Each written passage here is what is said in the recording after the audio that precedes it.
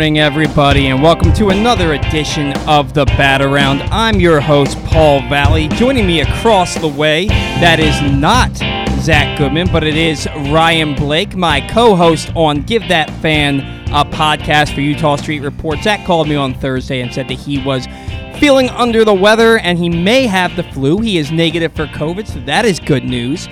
But he was unable to come in to do the show today, so Ryan graciously at the last minute agreed to fill in for Zack. And Ryan, we're glad to have you. How are you this morning? I'm great. Happy to do it. Always appreciate you offering me the spot when you need an extra hand. And it's good to be here. Yeah, and we are, like I said, glad to have you here. I'm running the board today, and I am rusty. The last time that I ran the board was October, when we had Luke Jackson here for our baseball roundtable, where we went till almost 4 o'clock, the longest show in the history of the Bat Around. As far back as the history of me being part of the Bat Around goes, it was the longest show. But I'm back here in the saddle again. You'd think that after doing 7 months of Glenn Clark Radio and doing this five days a week for 7 months, that it would be like the back of my hand. And some of it was, and some of it has not been. Do not adjust your screens. That says Zack next to Ryan's head, but we know that is not Zack. In fact, what I'm going to do is I'm going to move this off screen, and so now it just says nothing. It's just Ryan's beautiful face. So, too kind. I want to let everybody know that today's show is brought to you by the latest edition of Press Box, which is available now. And it's our annual Best of issue. On the cover, we recognize Orioles catcher Adley Rutschman as our 2022 Mo Gabba Sports Person of the Year. And he sits down with us to discuss how his arrival in Baltimore was simultaneous with the Birds' turnaround. Also inside, we recognize the top people, performances, and moments of the year throughout the local sports scene. Pressbox is available for free at over 500 area locations, including 60 Royal Farm stores, and you can always find the entire edition as well as the best daily coverage of the Orioles, Ravens, and Terps at PressBoxOnline.com.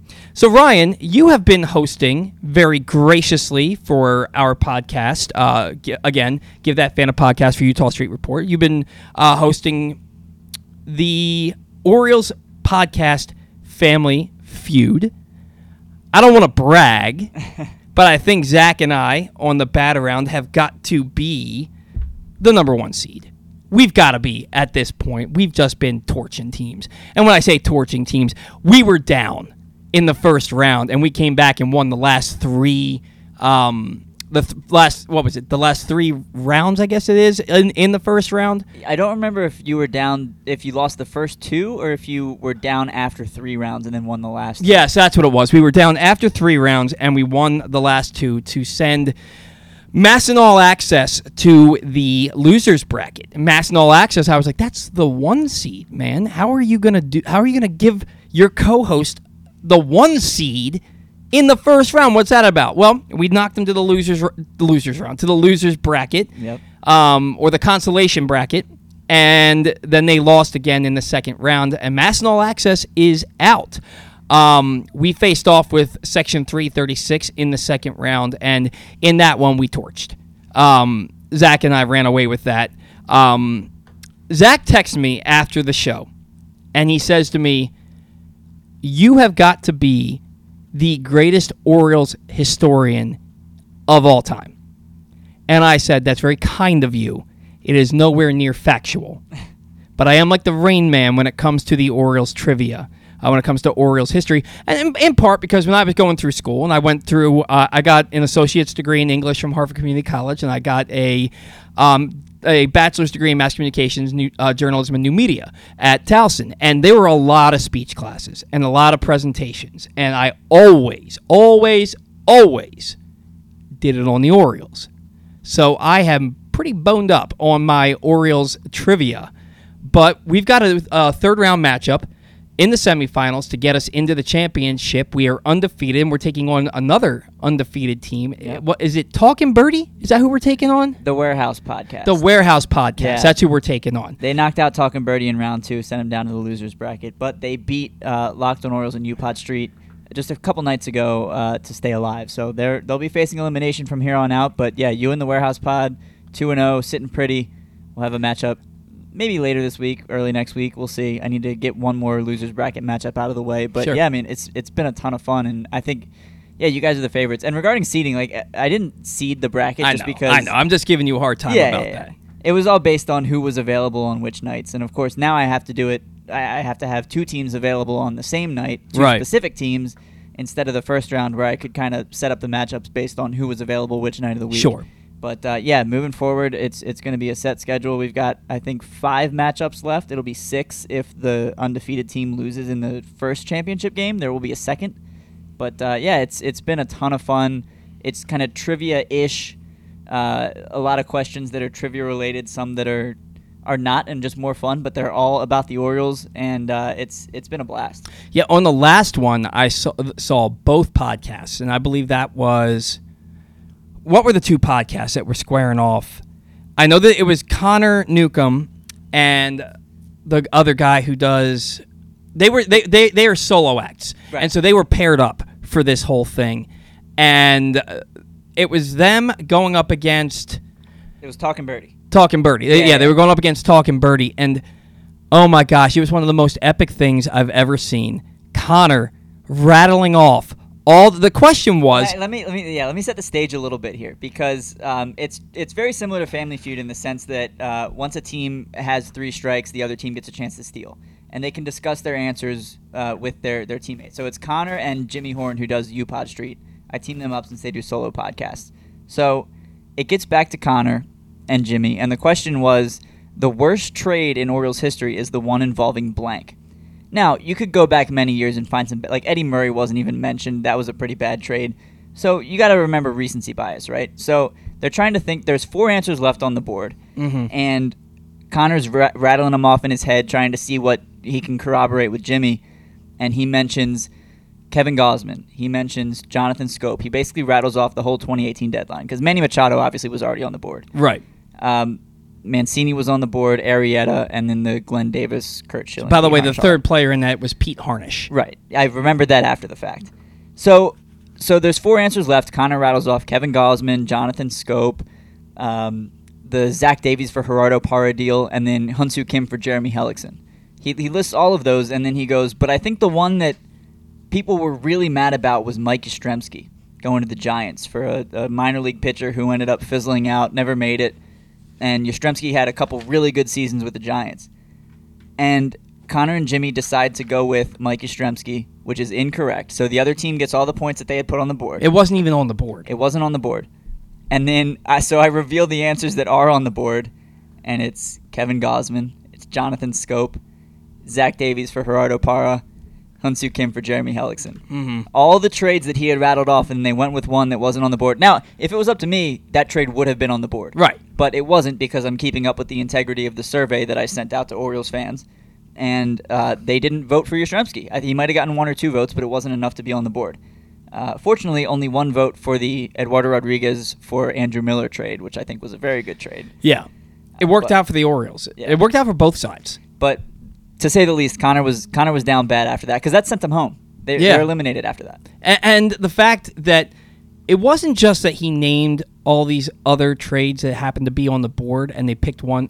He named every trade that he named, the only one that wasn't on the board that he named is the one that didn't get picked. So it's not like he named like 16 different trades, and some of the ones that he named, every single trade that he named except the one they went with was on the board. Unbelievable. It was absolutely insane. And then they go to the final round. That wasn't even to send them home. That wasn't like it wasn't even like it was like the Miracle on Ice, right? Where it was in the semifinals that USA beat Russia, but nobody remembers they beat Finland in the championship to win the gold medal. You remember they beat Russia in the semifinals. They lost like 10-1 to them in the earlier in a preliminary thing. Yeah.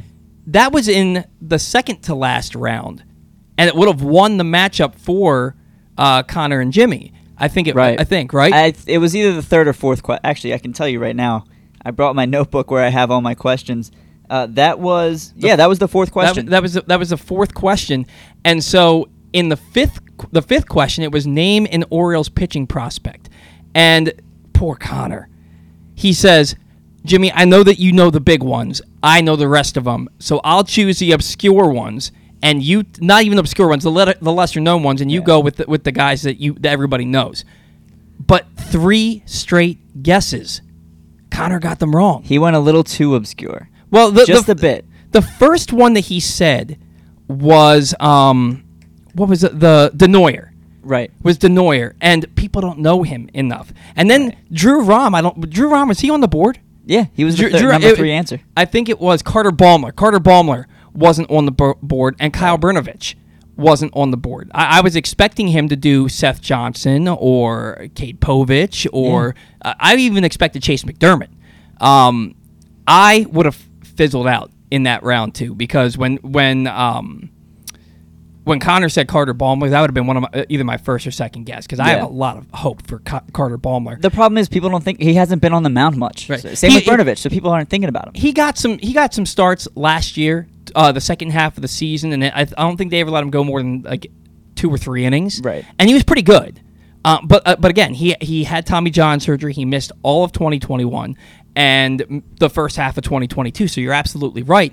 Somebody who was given well over slot to forego his commitment to college, was taken in the 5th round of the Major League Baseball draft. You would think he would be more thought of, but because he hasn't pitched in a year and a half, which is also why I would have gone Seth Johnson, but I was surprised to see him on the board because the Orioles just got him, and he hasn't pitched for them, and he won't pitch for them till next year. Right. So that was surprising to me as well, although that would have been a name that I would have named also. So, man, I felt so bad for Connor. You could tell he was changed. The rest of the matchup, he was absolutely changed. But it's been a ton of fun. It's been super exciting. I get like serious anxiety because I think I take it more seriously than anybody else. You do. I do. I am so damn competitive. I'm so competitive, and I pride myself on knowing as much as I do about the Orioles that if I don't win, like, I'll be all right. I'll be fine. I'm over exaggerating. But you'll be disappointed in yourself. I will be extremely disappointed in myself. But I'm watching. Sometimes I'm watching them. I'm like, oh my God, thank God that question wasn't given to us. You know what I mean? So I think that we've gotten some nice questions too. But I'm looking forward to them. I'm looking forward to taking on the Warehouse, and I want to go undefeated. That's my goal, is to go undefeated. We'll see if it shakes out that way. Not sure. Right, because we're going to end up facing, if we go to the championship, we're going to end up facing a team from the losers bracket. So, right. But yeah, ton of fun. Appreciate you putting that on and not making me have to be a co-host for it so I can take part in it. Yeah. So, now let's get to the actual Orioles news, and I can stop bragging and patting myself on the back like I'm a champion of champions over here. The Orioles settled on contracts with 5 of their 6 arbitration-eligible players yesterday. Yesterday was the deadline, and they managed to get a deal done with everybody except for Austin Voth. They're going to go.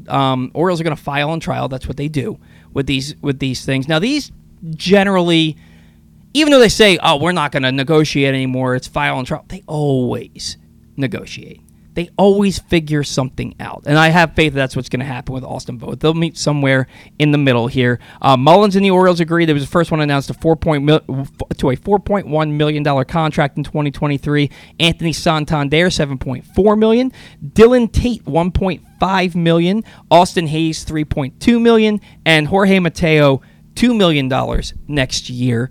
I was surprised to see, especially with Anthony Santander, because they've kind of lowballed him in the past. They asked him to defer money 2 years ago, which was like the strangest and most embarrassing thing ever. Yeah. And they lowballed Trey Mancini by like $750,000 last year. So I kind of expected more of the same with Anthony Santander. Kudos to them and Santander for getting a deal done and not having it come to that. But the last thing this team needs, with a family lawsuit going on and then saying lift off and then not doing anything in the offseason that's been noteworthy.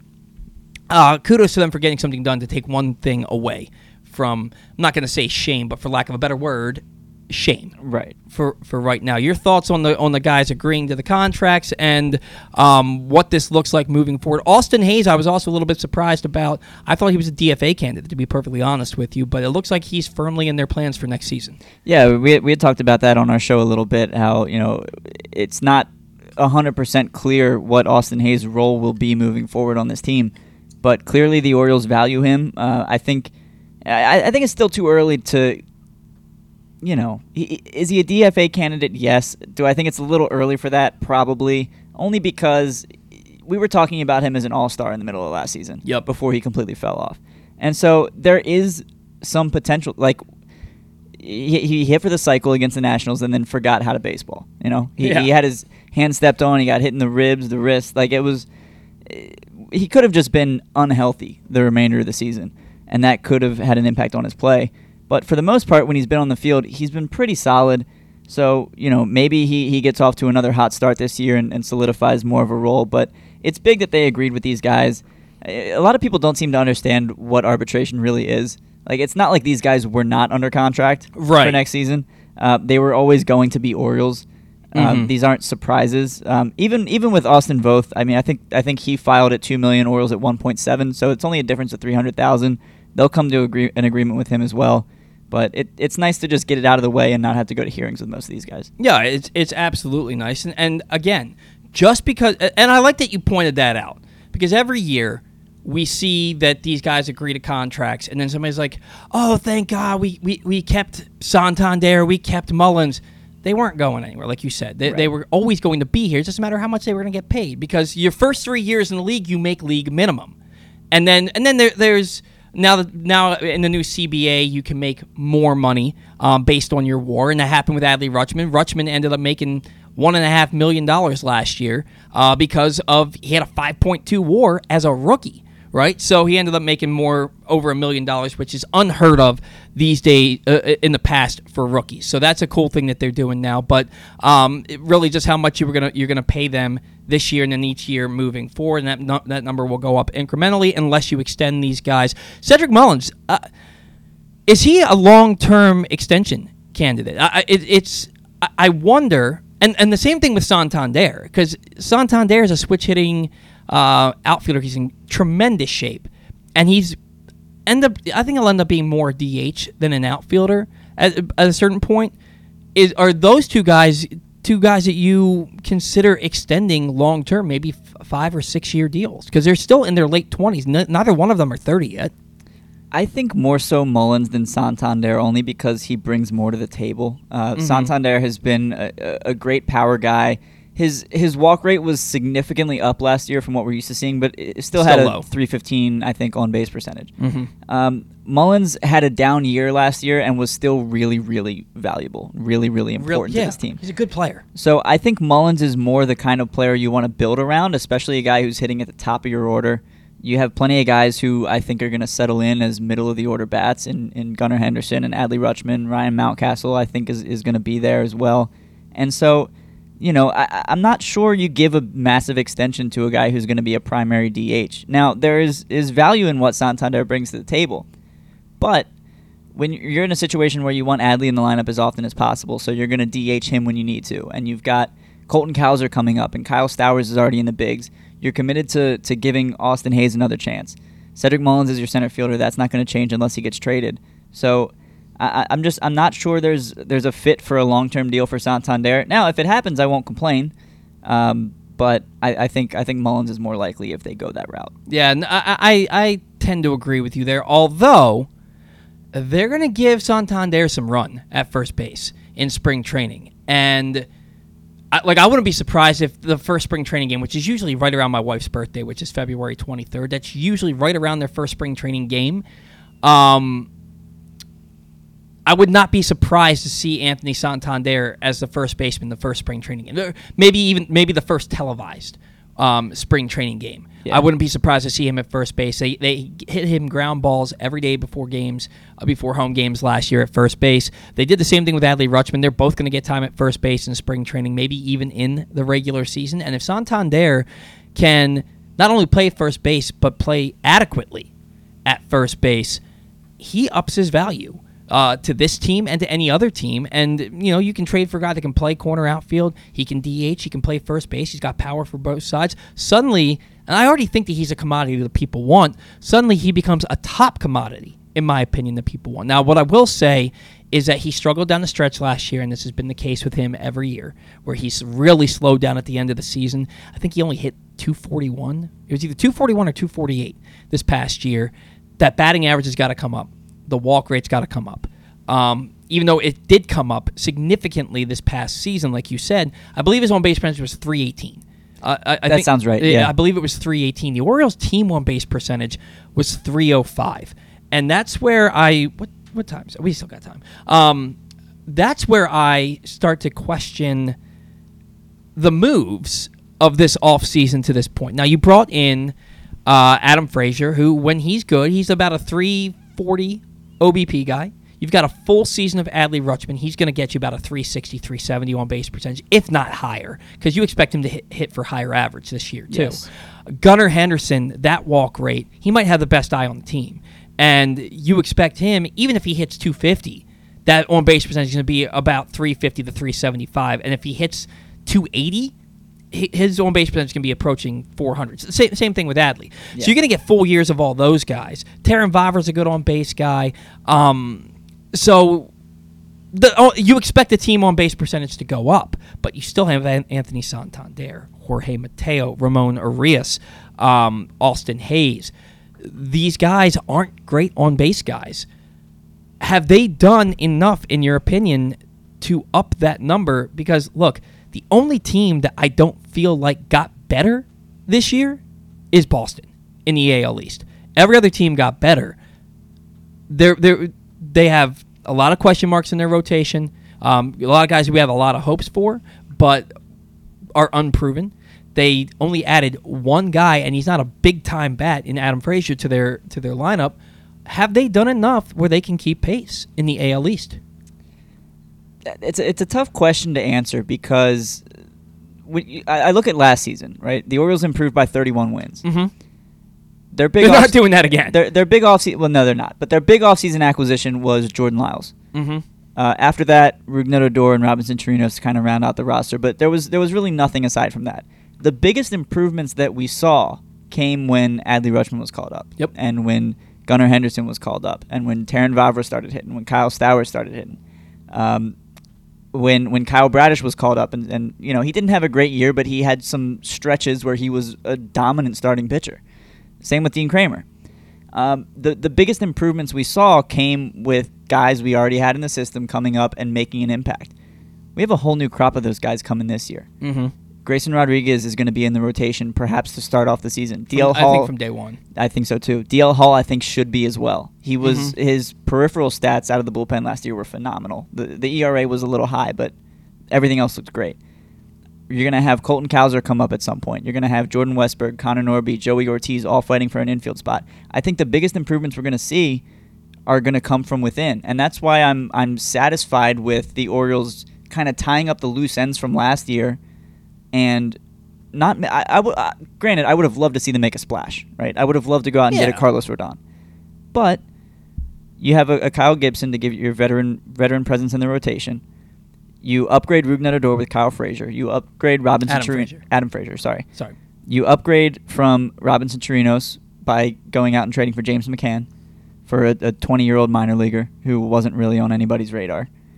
I think they have made small improvements, but improvements nonetheless. And I think we're especially going to see, you know, like I said, these young guys coming up who we already have in the system.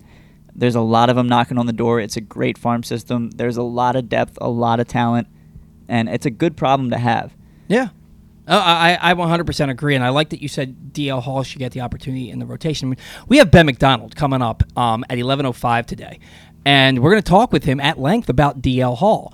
Now, the ERA for Hall at the big league level was 5.93, but his FIP, his fielding independent pitching, was 165. Yeah, which is absolutely absurd. The discrepancy there is huge. You never see it that high. So I look at that, and I always come back to this. And some people give me some grief about it because the guys I'm about to name are all Hall of Famers. But imagine if the other teams. If the Mets and the Astros had given up on Nolan Ryan, if the Expos and the Mariners had given up on Randy Johnson, if the Orioles had given up on Jim Palmer, when they were walking the world early in their careers. And I've mentioned this numerous times. Randy Johnson, at age 26, 27, and 28, those 3 years in a row, led the majors in walks. What did he do after that? He won 255 more games and 5 Cy Youngs and became a Hall of Famer. Yeah. I'm not saying DL Hall is going to become a Hall of Famer, but I look at a couple of things that are working in his favor. One, he's got an elite arm, and he's got 4 pitches that he can throw at any time. He legitimately might, and some scouts will tell you he might have better stuff than Grayson Rodriguez. Absolutely, but Grayson Rodriguez has better command. Right. And that's the issue with DL Hall.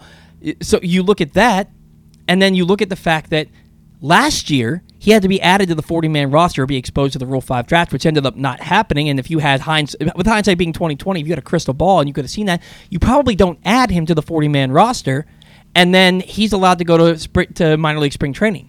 But that wasn't the case. You didn't know that the Rule 5 draft was going to be completely done away with last year for just that season.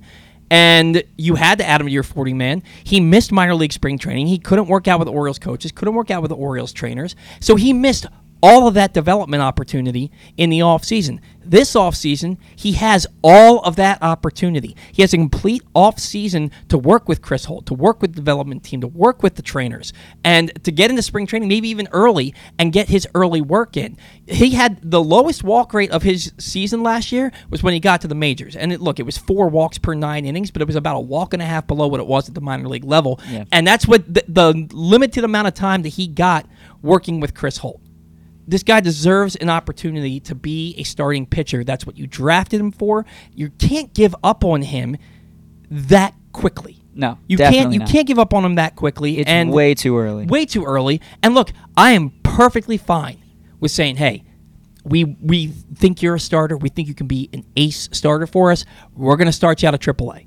And go down there and get 10 starts for us and prove that you can do this and you can get that control, that command under control, and then we're going to bring you up, and we expect you to be part of a run for us. Because I do believe that the Orioles potentially have 3 aces in Grayson Rodriguez, DL Hall, and Kyle Bradish. And if those guys pitch the way we think, the way that we've seen glimpses of, the Orioles rotation could be special. It really could be. And I want to bring this up. I don't know if it's a fair comparison or not, but you talk about DL Hall having a 165 FIP out of the bullpen last year.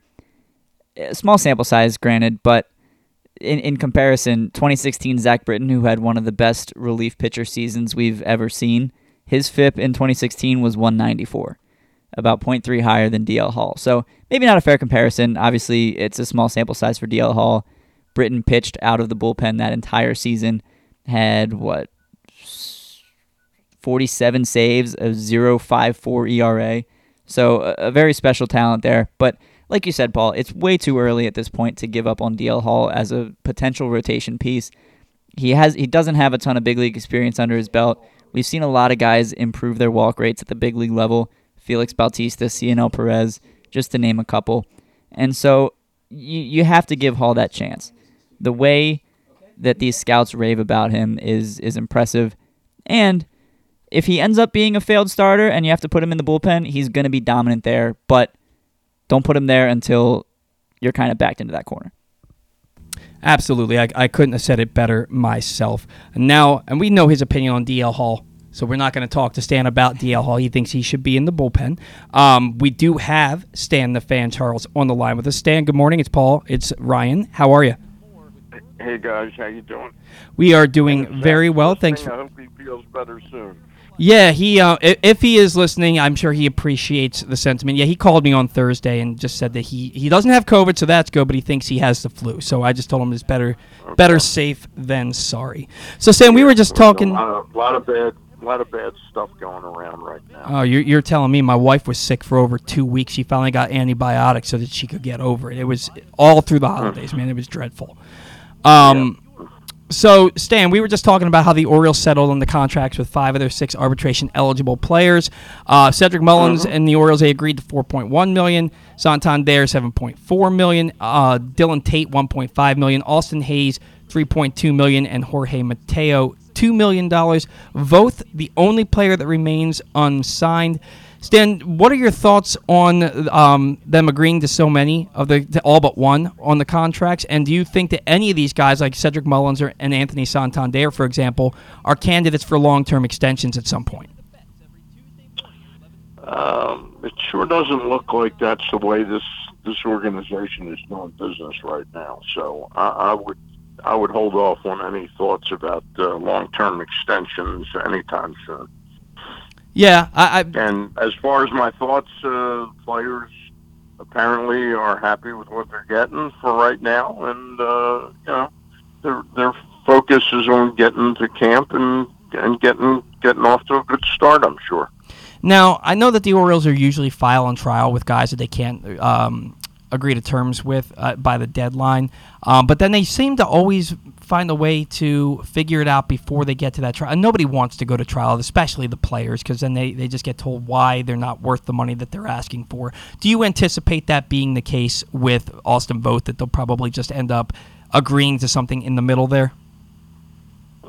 I would think so. Austin doesn't have an awful lot of leverage, and it seems to me that would be the most sensible thing, and that's what I would expect.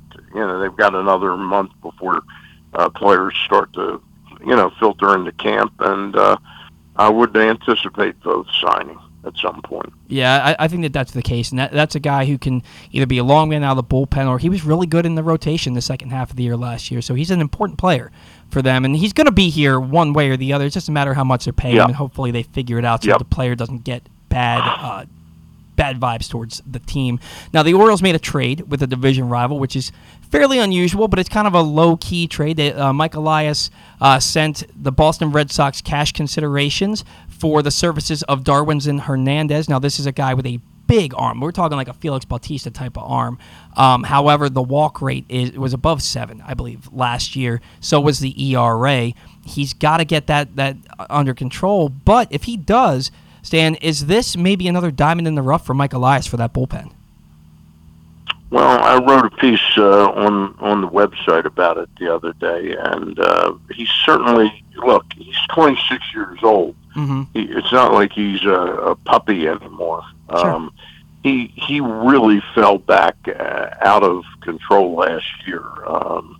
His earned run average was 21 over 6 major league innings. Mm-hmm. His whip was over 3 in 6 innings, and he gave up 4 of the 10 major league home runs he's given up. He gave up last year in 6 innings. Something was wrong. Right. Whether he just sort of lost it or whether he was pitching injured. That was not. This was a kind of a diamond in the rough type of pickup, in my opinion. And there's not a lot to lose here if it doesn't work out. But he's an interesting arm. And in 2019, he was the number 1 prospect in the Red Sox organization. So I've been familiar with him a long time. Mm-hmm.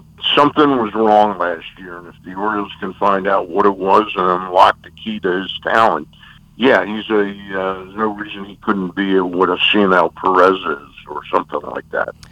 Yeah, and if he is, a strong bullpen just got that much stronger, and I really do think that the bullpen this year, Stan, is going to be such a key component to the Orioles' success, because I do believe that if they get through the 5th inning with the lead, they have some great pieces back there that can win more often than not in those scenarios. They still are in the market for another starting pitcher. It's been well documented that they wanted to get a couple of guys for the rotation, preferably an arm towards the top of the rotation. The only addition to this point has been Kyle Gibson. Now, the Twins have been linked to the Miami Marlins in a trade that would be potentially involving Luis Arraez, the defending American League batting champion, in a package for Pablo Lopez. The word is that the Orioles remain in contact with the Marlins as well. When you figure that the talks with the Twins start at their AL batting champion plus other players, would you be willing to part with something that's of equal value from the Orioles in order to get a Pablo Lopez, or would it have to be a Jesus Luzardo instead for you to be willing to part with something that big? I'd much rather aim for. Look, if I woke up tomorrow and Pablo Lopez was a member of the Orioles rotation. I say, great. I mean, he's a definite plus. He'd probably be the number one starter on the Orioles. Mm-hmm. But he's a guy, knowing where they are with dollars, he's a guy that's probably going to make $6 or $7 million this year, and he's got, I think, 2 years control. The other pitchers are further down the food chain and are earning less money and are, to me, much more attractive. They're 4-year, 4 years of control with Luzardo and Rogers and those guys. So I'd be much more interested in one of those guys. Yeah, and given what we have, we don't have a package that surrounds Max Kepler and Luis Raz. Yeah. First of all, I've heard that Raz would not be a part of that deal. So to me, it would be something like Kepler and maybe another young player for like a Luzardo, if the Twins pull it off. And I don't think I think Lopez, if he gets traded, is going to go to the Dodgers. That's where I think he's going to end up. Okay, so at this point, what is your hopes for the Orioles pulling off any kind of trade for another pitcher? I'm almost convinced, Stan, that they're basically done making any other moves for right now, except for maybe Michael Wacha. But I'm just not sure about that. Yeah, it certainly doesn't look like that trade that I've been wanting for so long is even close to happening.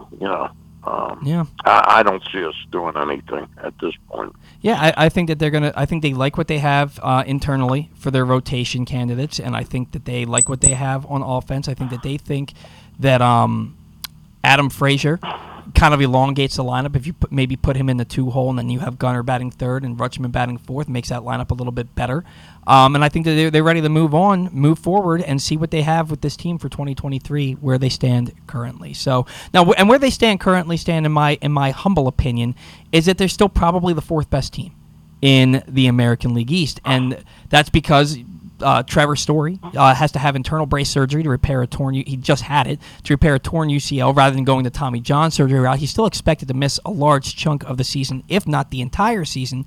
But the Red Sox, they went out and they got that outfielder from Japan. They made some moves for the rotation and for the bullpen, but it doesn't really feel like they got much better. Had the Red Sox done enough to even pass the Orioles in this division?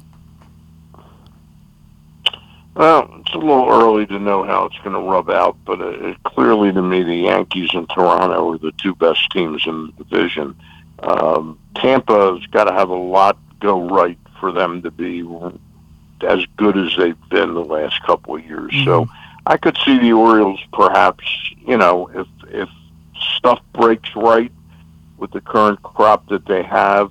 John Means comes back, in June and gives you maybe 60 innings this year, and pitches at his level. I could see the Orioles possibly, finishing ahead of Boston and Tampa. But Tampa, if Tyler, Glasnow comes back and is really powerful, they might be tough for us to bypass. Well, yeah, and they're going to have they're getting back guys like Brandon Lau, who spent the end of the season on the IL, and Wander Franco missed most of the year. They're going to get those guys back for their lineup, so that they could be back. And every year, Stan, I write Tampa Bay off. I look at their roster, I'm like, they're just not that good. And then they go out and they win 90+ games. So I'm not writing them off anymore. But I hope that you're right. I hope that the Orioles can somehow find a way to get past them. I look at the Yankees, and they added Carlos Rodon, and their rotation, when you start with Garrett Cole and Carlos Rodon, and then you look at Nestor Cortez and Luis Severino, they have a formidable rotation, and they re-signed Aaron Judge, which makes that lineup that much better. And I believe they brought back Anthony Rizzo too, right? He got a 2-year deal. Yeah. But I look at the Yankees lineup, and I think, aside from Judge, this is a beer league softball team. Do you really believe that their lineup is that much better? We saw a really bad summer swoon from them this past year, and they have all the same guys. Yeah, I still think they're much better than the Orioles at this point in time. The pitching is just much better. Yeah, it's much more proven. Yeah. You're right. The starting rotation is incredible, and they added Tommy Canley to the back end of that that bullpen again. So the bullpen should be back and better this year. And healthy. And again, all this depends on health. And Aaron Judge and Giancarlo Stanton, they're not surefire things to be healthy, but if they are and they're in the middle of that lineup, they are a dangerous team. So we'll see how all that. Rizzo's got Rizzo with the end of the shifting, and every team's got probably a candidate or two that are going to be aided by that. But Rizzo's a guy who hits a lot of times into that shift. So without the shift, he may be a much more formidable player.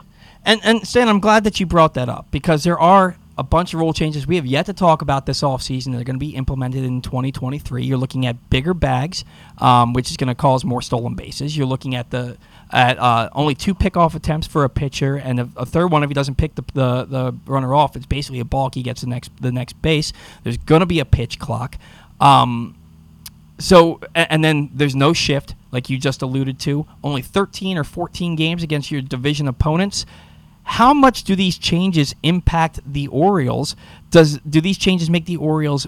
I guess they make them better, but does it kind of even the playing field a little bit more when it comes to the talent discrepancy?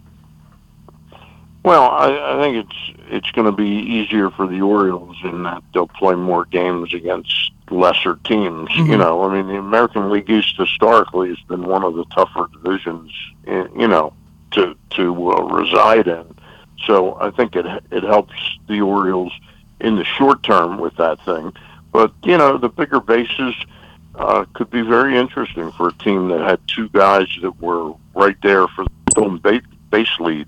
It could easily get those 2 guys, if they're on base and running more, those 2 guys themselves could get another 20 base stolen, between the 2 of them. So it's quite interesting to watch that change as far as I'm concerned. And that's hold on one second. Sure. I'm on the phone, Jane. Yeah. Okay. And that's one of the changes. So I'm excited to see some of this difference this year.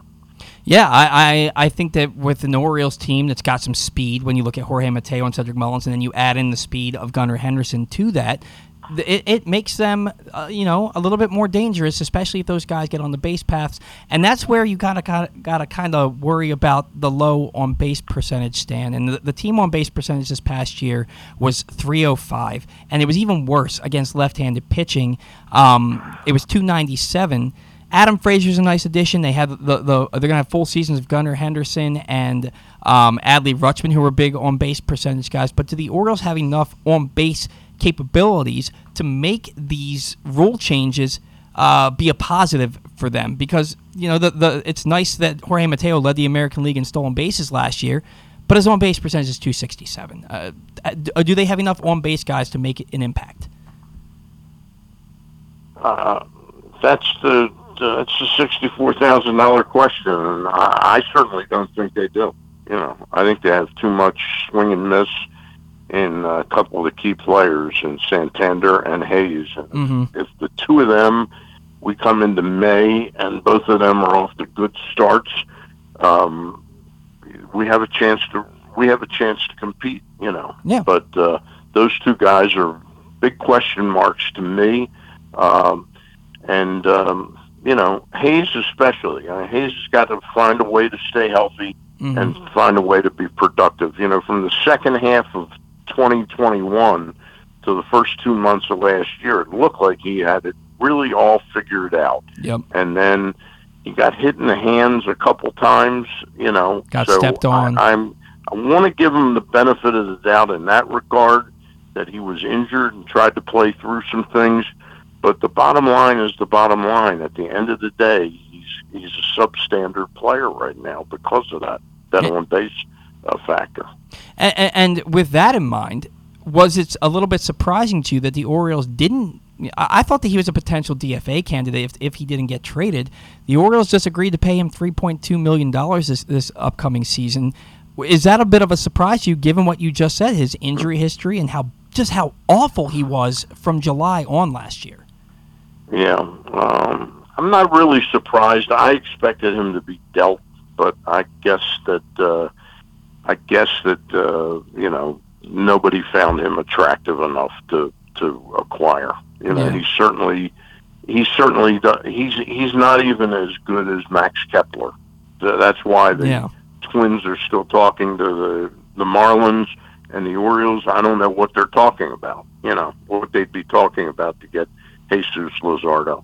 I mean, I don't know if Urias and Hayes would be enough for Luzardo in the eyes of the but that's the kind of deal I would be looking to make. Yeah, and the problem there is, and Mike Elias said at the winter meetings, he's not really keen on trading big league talent for big league talent.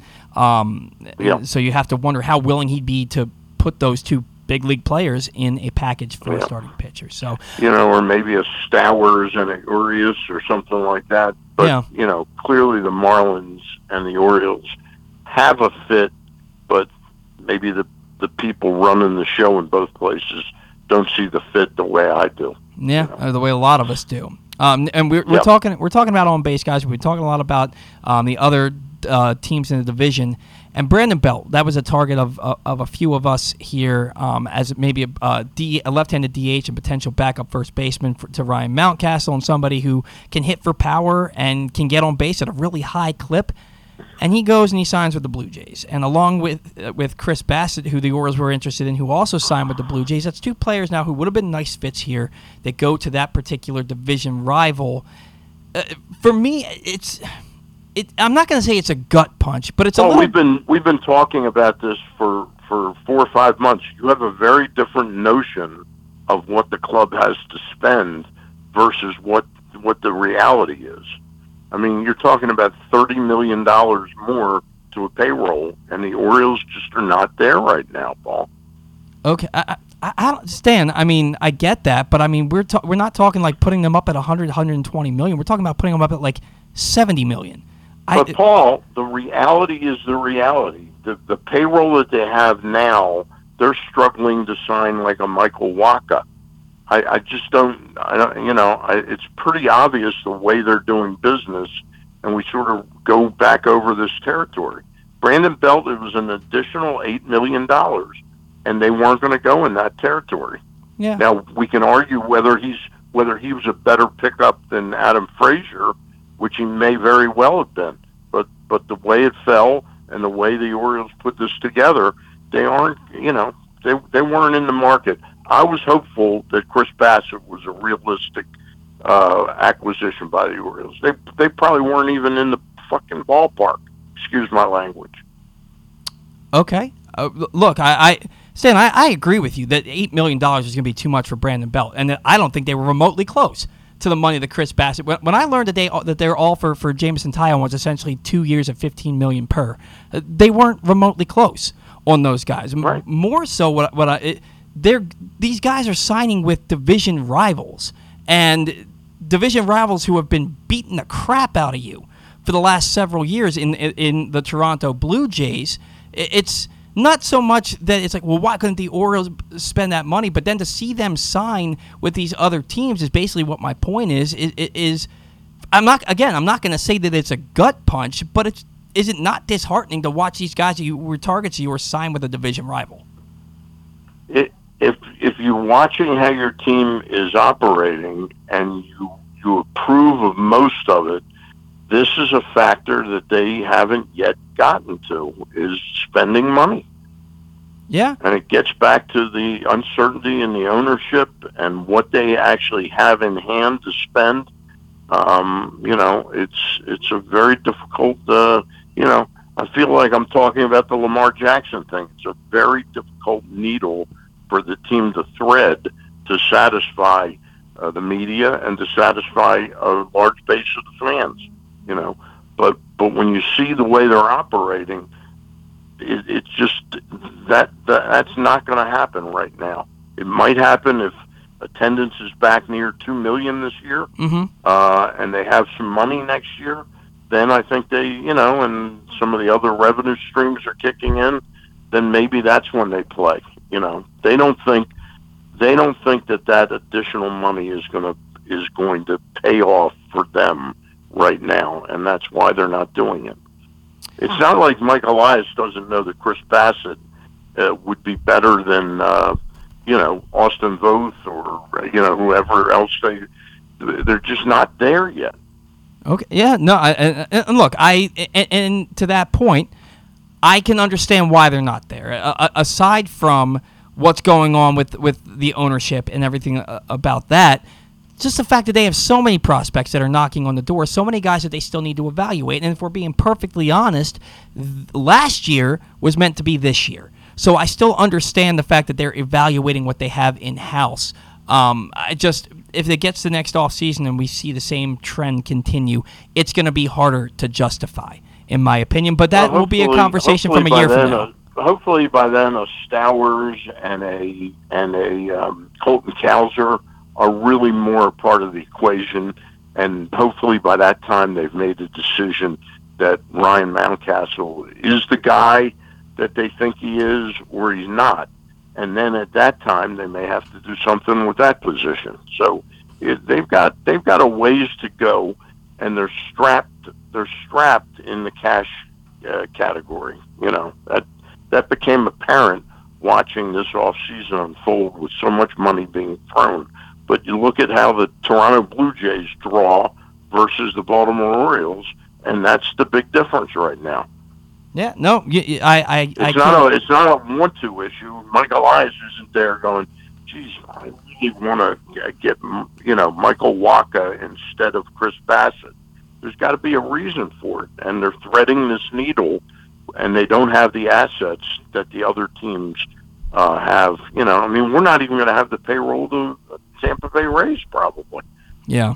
Yeah, and that can be a good thing and it can be a bad thing because you may have star players that you're paying league minimum for the next few seasons. So I get it. But I also think that that's even more reason to go out and spend some big money on somebody because you have so many good young players that you're paying a fraction of what they deserve.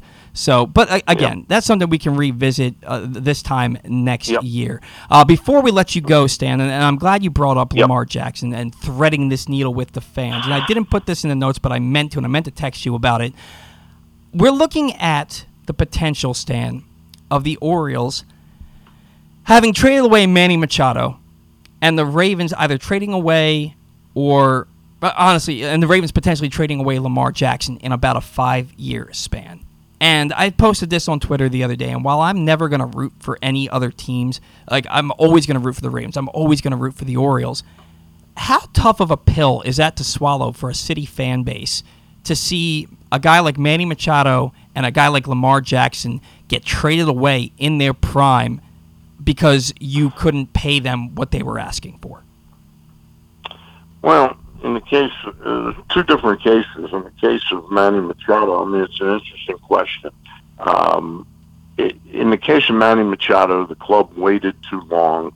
They at one point were close to like a 5-year deal, and then Peter had cold feet over some of the medicals. There are legitimate reasons to have feared that his knees were going to really affect him career long, and that you were getting into a situation, which is why, and at the time it wasn't like a 10-year deal. I think it was like a 5-year deal that would have, kept him around longer. Mm-hmm. But we'd be nearing the end of that 5 years now. We'd be into year 4, I think, of it. With Lamar Jackson, it's not really about the money. It's not that Baltimore can't afford it or Steve Bisciotti can't afford it. It's a very big gulf of difference between the use of the franchise tag and paying a guy guaranteed money that you don't want to guarantee. And so it's a very different thing. And in some ways, the Lamar Jackson thing is much more difficult because it starts the question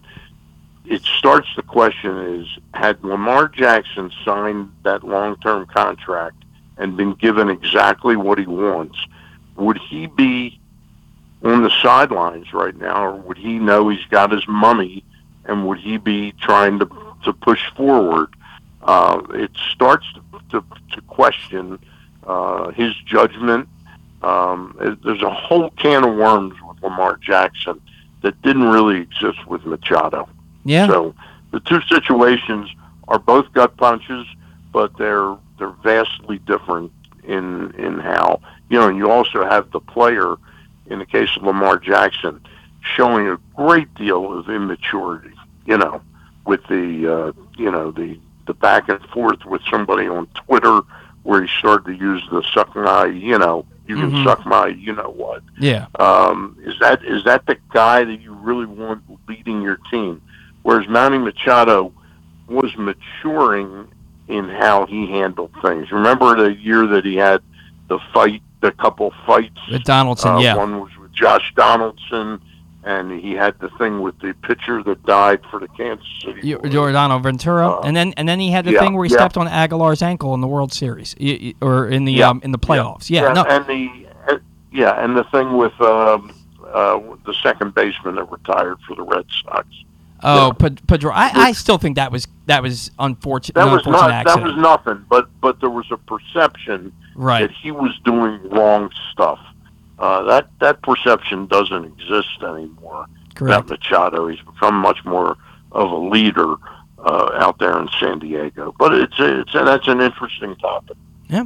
All right, Stan. We are up against. We got Ben McDonald coming up, so we got to get out of here real quick. What do you got coming up this week? It looks like we got Mad Blood Monday night, but it's going to be probably at 6:30. Okay. And it'll just be either Luke and I or me by myself. Grimsley is out of town. He's on the Orioles cruise. And Gary and I haven't locked up a guest yet for Thursday. All right. Well, we will be sure to tune in. Matt Blood's a big guest, so good luck with all that, Stan. We'll talk to you next week. All right, buddy. Talk to you soon, Paul. Bye.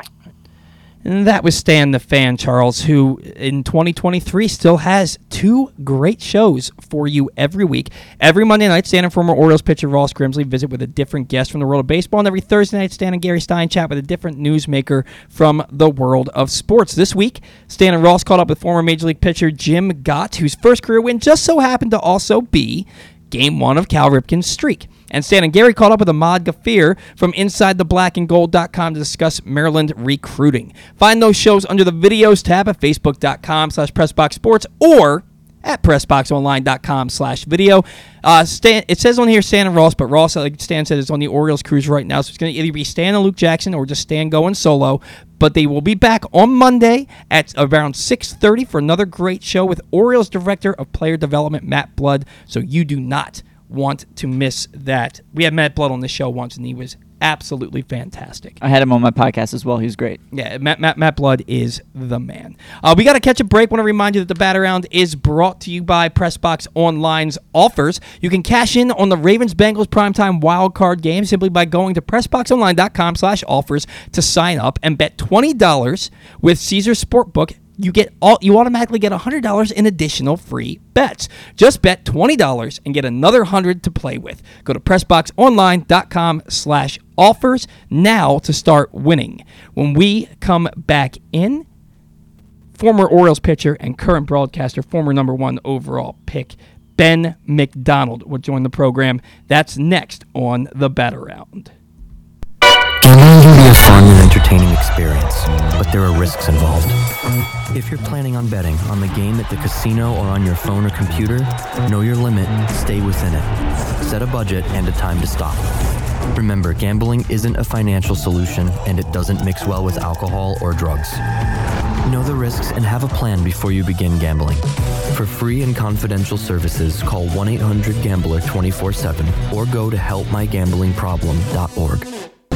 The latest edition of PressBox is available now, and it's our annual Best Of issue. On the cover, we recognize Orioles catcher Adley Rutschman as our 2022 Mo Gabba Sports Person of the Year, and he sits down with us to discuss how his arrival in Baltimore was simultaneous with the Birds' turnaround. Also inside, we recognize the top people, performances, and moments of the year throughout the local sports scene. PressBox is available for free at over 500 area locations, including 60 Royal Farm stores, and you can always find the entire edition as well as the best daily coverage of the Orioles, Ravens, and Terps at PressBoxOnline.com.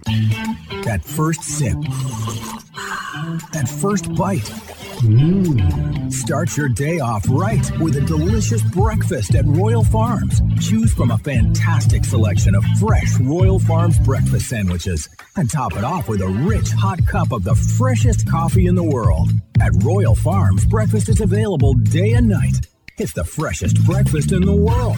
Real fresh, real fast. Royal Farms. Experience the best in Kamado Grilling, a complete outdoor cooking appliance. The Ginsu Kamado Grill allows anyone to sear, grill, bake, and smoke all types of food. Designed for efficiency and function, the Ginsu Kamado Grill upholds the enduring legacy of the iconic Ginsu brand. The Ginsu Kamado Grill is perfect to cook all year round, is great for parties, and ideal for tailgating with your friends. Reserve your Ginsu Kamado Grill today at ginsugrills.com and get $100 off on your pre-order when you use the promo code TAILGATE. That's ginsugrills.com. Reserve yours today.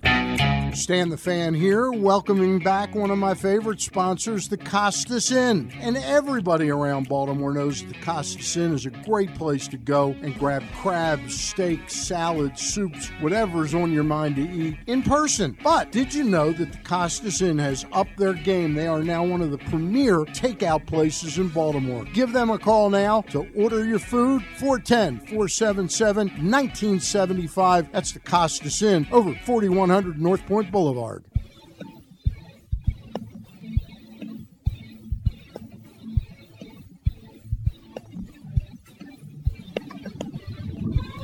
All right, welcome back to the Bat Around. Thanks again to Stan the Fan Charles for joining us for his weekly segment.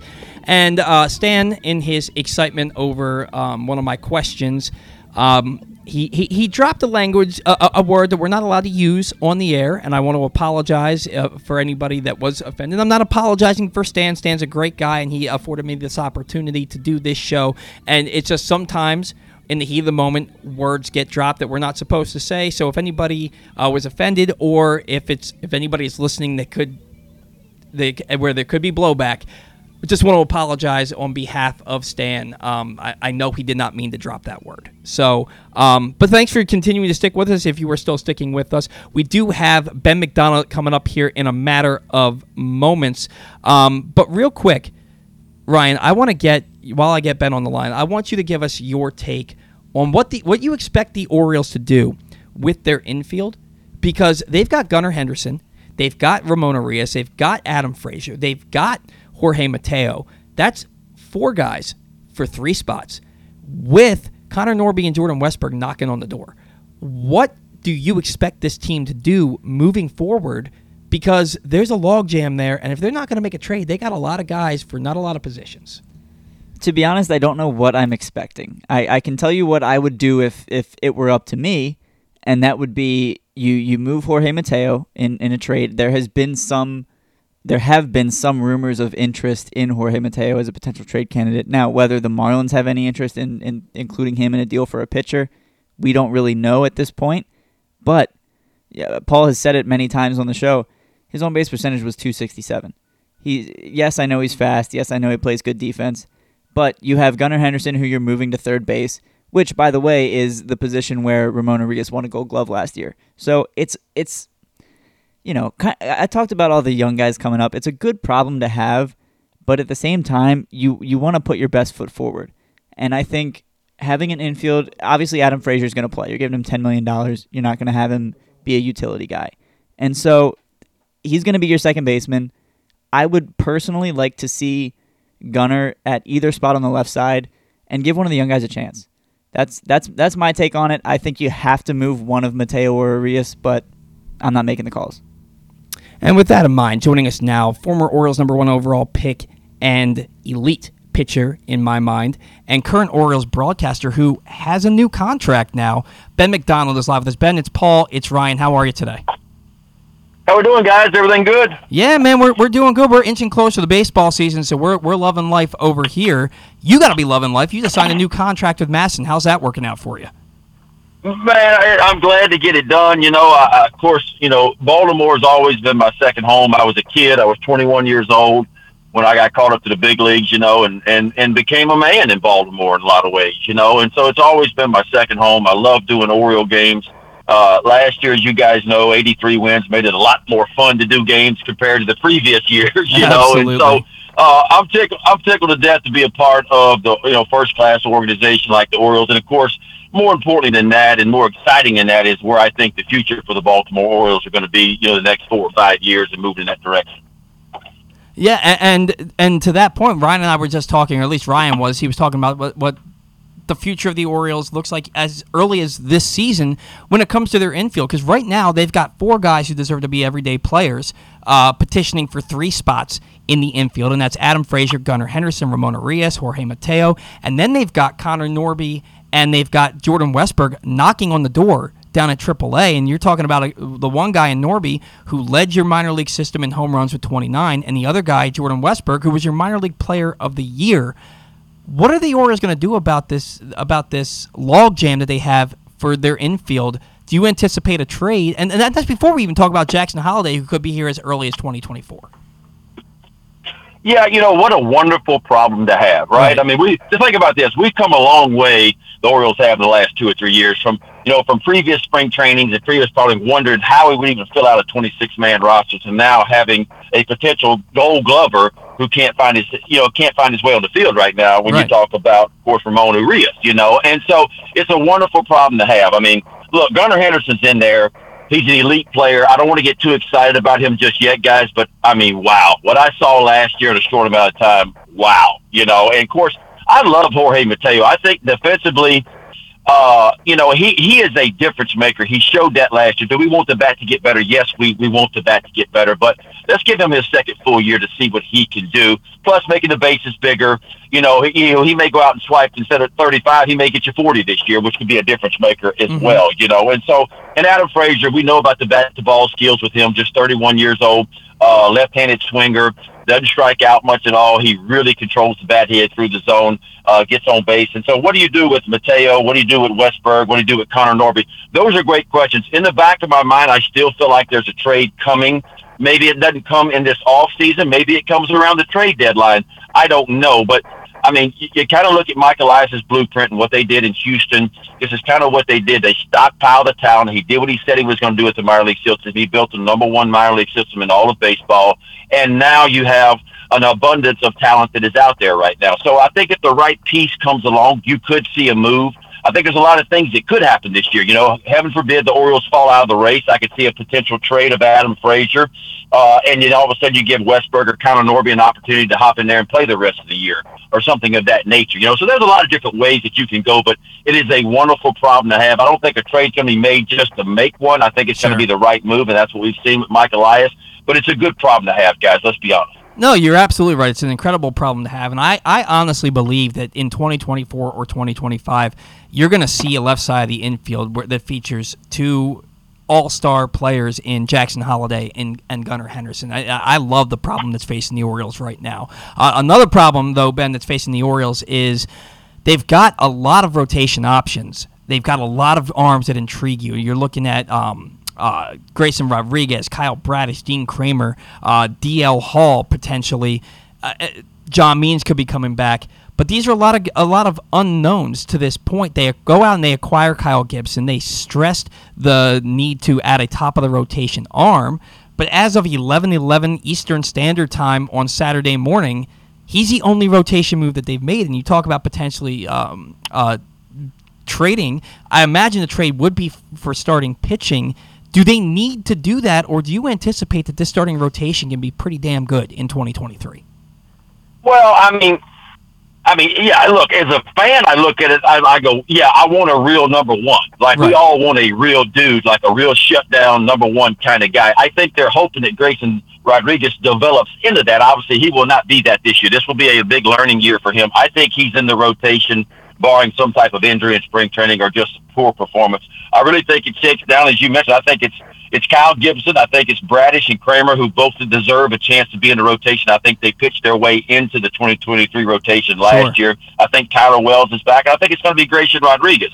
Now, what do you do with the rest of them, right? Austin Voth had proved himself to be very valuable last year. DL Hall, for me, guys, right now, from what I saw last year, I still think he's a part of a relieving core this year. I just don't know that he's ready to be a starting pitcher unless he just comes out and wows me in spring training. I know they said he's going to get an opportunity to be a starter, but I also think while we're trying to sort things out right now, I think he could be a valuable piece from the left side down in that bullpen, a guy that comes in and just kind of blows and goes with a couple of different pitches and can get you out of an innings from time to time. But remember this, though.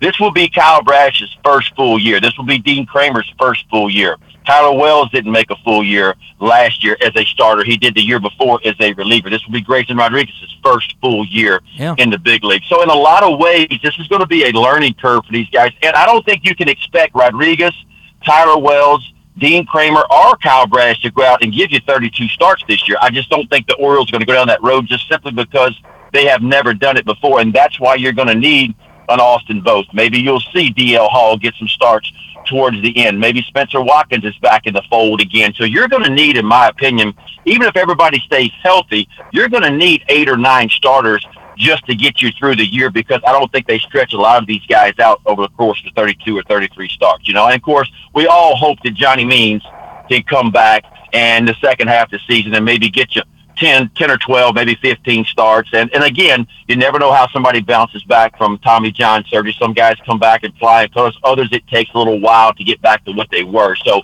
there's a lot of question marks out there. But compared to where we were this time last year, I love what I'm seeing from this rotation.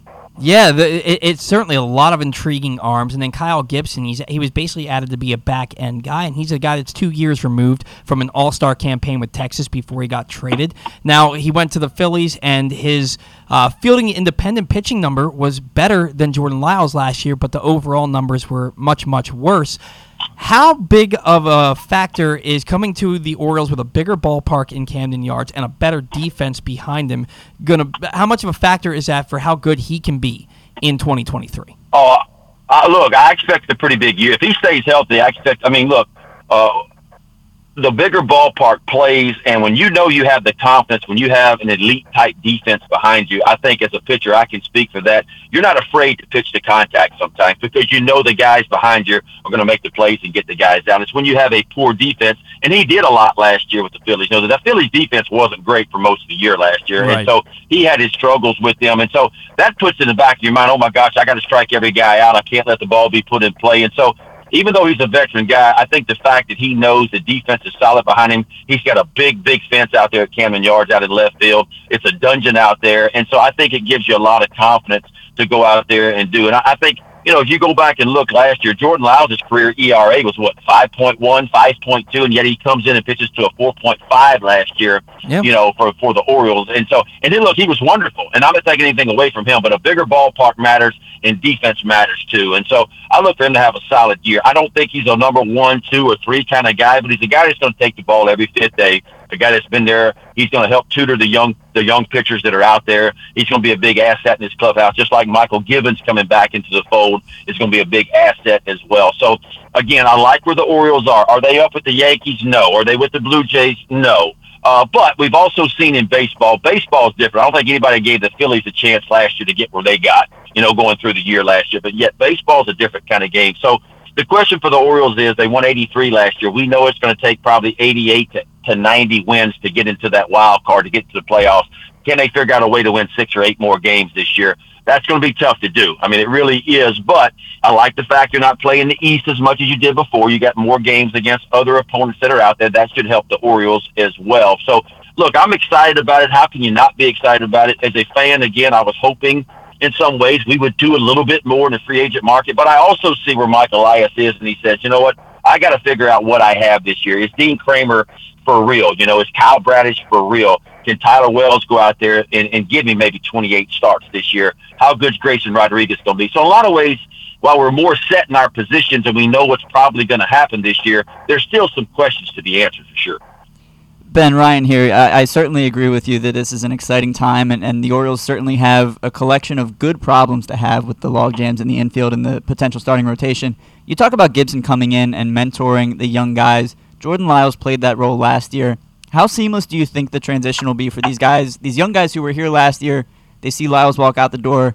Kyle Gibson now come in as that veteran presence. And can you envision a scenario a couple months into the season where the rest of the pitching staff is wearing T-shirts with Kyle Gibson's face on them that say "Best Dad Ever"? 100%. I think, look, I can only go back to my time. And when the Orioles picked up, there was a young Ben McDonald, a young Arthur Rhodes, a young Mike Messina in the rotation with the Orioles way back in the early 90s. And a guy by the name of Rick Sutcliffe showed up in an Oriole uniform, a guy that had won the Cy Young Award, had been an all-star, who had won a lot of games, was a veteran guy. We all were like sponges. We gravitated toward him to try to pick up any type of information, anything that might help us. Now, look, people can tell you all they want to. This is what you need to do to have success in the big leagues. And you listen to that and you take it in, but you never really learn it yourself until you go out there and you experience the successes and the failures that Major League Baseball brings to your way. And when you combine those experiences along with what people tell you, especially a veteran pitcher that you trust, I've heard nothing but great things from Kyle Gibson's clubhouse, the way he tutors young players. And so I think he's going to be a big access for sure to the to the Oriole rotation, to the Oriole clubhouse. And again, I think Michael Gibbons brings that.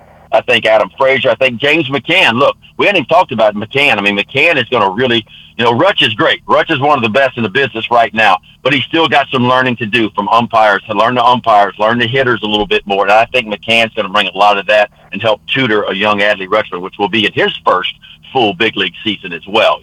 So I love the pickups. I think the pickups are solid. Veteran guys. I think all four of these guys that we're talking about, if I'm not mistaken, you guys probably know, have probably been in playoffs before. All of them have played in the playoffs. They've all been all-stars, if I'm not mistaken. So it's a good bunch that Mike Elias went and picked up. Oh, yeah. I made the comment last week or the week before that the off-season moves individually, they don't blow you away, but when you put them all together, it's definitely a whole is greater than the sum of the parts situation for the Orioles. I do believe that they're better today than they were on the evening of October 5th. So, yeah, the team looks a lot better. What I do want to go back to, Ben, is you mentioned him briefly, is DL Hall and how you think he should be turned into a reliever. And your opinion on pitching far outweighs mine, all right, but I believe that taking DL Hall and making him a reliever this early in his career, maybe it's something that you do and you bring him back into being a starter once he gets more of that big league experience. But for me, I look at this guy, and he was added to the 40-man roster last year because if he wasn't, he would have certainly been taken maybe with the first pick in the Rule 5 draft if they had one. Sure. And because he was added to that 40-man, he didn't get to work out with Orioles trainers during the offseason. He didn't get to be under the tutelage of Chris Holt and that pitching staff during the offseason, and he couldn't go to minor league spring training. So you have this young guy with a phenomenal elite arm who you expect to be part of your big league plans, and he got none of the opportunity during the offseason to really take the ball and run with it. He has that this year. And I look at DL Hall, and for me, DL Hall is my dark horse candidate for Rookie of the Year this year, but I think that he should be in a starting rotation. If that means he has to go down to Norfolk and make 10 or 12 starts down there for them to prove that he deserves that opportunity, then so be it. What makes you so keen on the idea of stopping him from being a starter, at least for this year, and putting him into the back end of that bullpen? Well, let's back up for a second, okay? I think in a normal year, if we'd have had a year like we had in 19, a year like we had in 20, a year like we had in 21, DL Hall would have got an opportunity to hop right into the rotation last year. But the truth is, the Orioles were fighting for a playoff spot.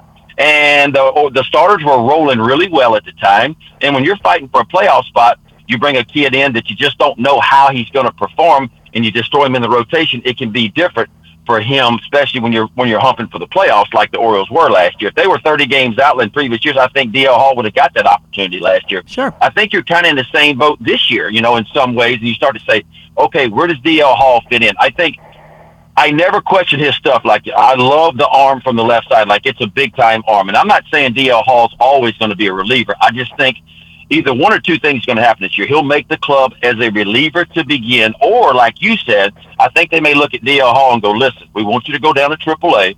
We want you to throw a few more strikes. You got to get a little more consistent in the strike zone with your fastball. I want to see a little bit better breaking ball out of you, because I thought his changeup was solid last year. Mm-hmm. His fastball explodes, but I didn't like the command of the fastball. And what we don't want to happen with DL Hall, remember now, he's going to be on a pitch limit. He didn't throw a whole lot of innings last year, didn't throw a whole lot of innings the year before because he was hurt. So how many innings can he really give you this year is going to be the question. Where do they feel safe with him, and what can they build him up to?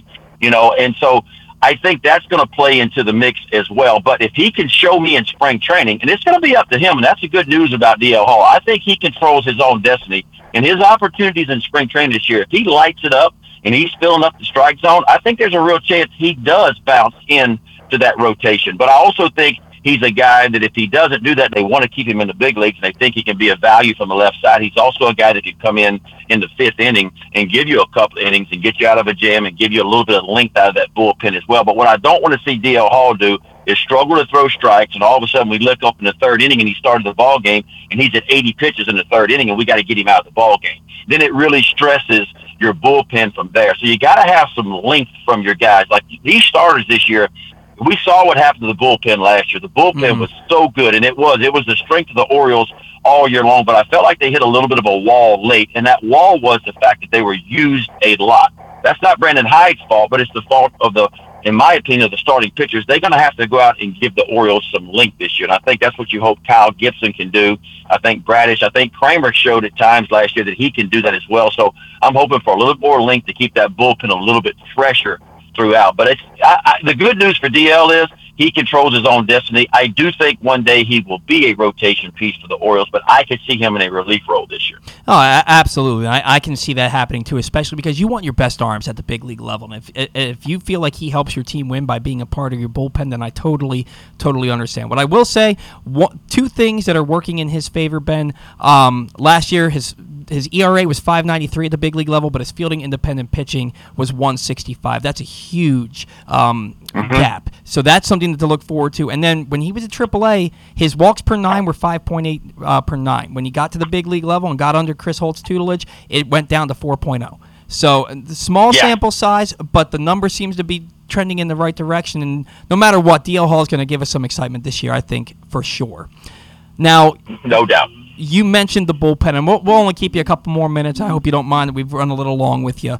No, not at all. You mentioned the Orioles bullpen, and it certainly was a strength until they got down to the home stretch last year. This offseason, they've added Michael Givens, and more importantly, they added Michael Givens to go back into that role that he flourished in from 2015 to 2018, where he's kind of a jack of all trades coming out of that bullpen, where he can give you an inning, he can give you 2 innings, he can pitch in the 6th, he can pitch in the 9th. You can bring him in almost any situation and be confident that he can get you outs. You add that to Dylan Tate, Cionel Perez, Felix Bautista, and Brian Baker, and then you bring in another arm in Darwinzon Hernandez, who, if he can find that command, that's a huge arm for that bullpen. How much stronger is the Orioles bullpen this season than it was last year when it was a strength of the team to begin with? Well, we talk about last year, right? And we go into the spring training last year and we're going, who's going to be the bullpen pieces? Then all of a sudden there's a couple trades to your key bullpen guys right before the season begins. You go, how in the world are the Orioles going to navigate their bullpen this year? What's going to happen? And all of a sudden guys start to show up. And, Cionel Perez was a lot like Darwin Hernandez is. If you take Cionel Perez, I think he was averaging lower 5 walks per 9 innings, but he got with the Orioles, and all of a sudden he started throwing strikes, and he was phenomenal from the left side for the Orioles out of the bullpen. Felix Bautista just a year earlier was sitting in Double-A when the season began, and yet he ends up being one of the most dominant closers in the game. Dylan Tate had a career year. Brian Baker only had, a few appearances in the big leagues leading into the last year, and yet, boy, was he good last year for the Orioles. Hit a little bit of a wall early, but, boy, he finished the season so strong for the Orioles. So the bullpen is in a great place this year. And, look, in my opinion, there's not a lot of opportunities down that bullpen for others. And I really think Bautista, Tate, Perez, Givens, Baker are in 100%. I think DL Hall is probably in. So it only leaves 1 or 2 spots down there to fight for with a lot of different guys. Darwinzon Hernandez, to me, is that kind of wild card down there because we saw him when he was with the Red Sox come pitch against the Orioles, and he was dominant. I think he averages, 14 strikeouts per 9 innings, but he walks about 7, too. So if he can get with Chris Holt, and he can get with Darren Holmes, and they can kind of reel him in like they did with Cionel Perez, he could be certainly a difference maker for the Orioles from the left side. Now, here's the thing, and you guys know this. Bullpens are very, very, at times, not consistent. So you wonder what you're going to get. We all are hoping that Bautista is the same, Tate is the same or better, Perez, Givens, does what he does. And bringing Givens in, as you mentioned, he is a different kind of piece down there. He brings a lot of experience. He's back home in Baltimore again, where he had so much success. He's a guy you can use in the 5th, 6th, as you mentioned, 7th. I think it even close for you, when Bautista's not available or something, So right. He's going to be a big asset down there. There's no doubt about that.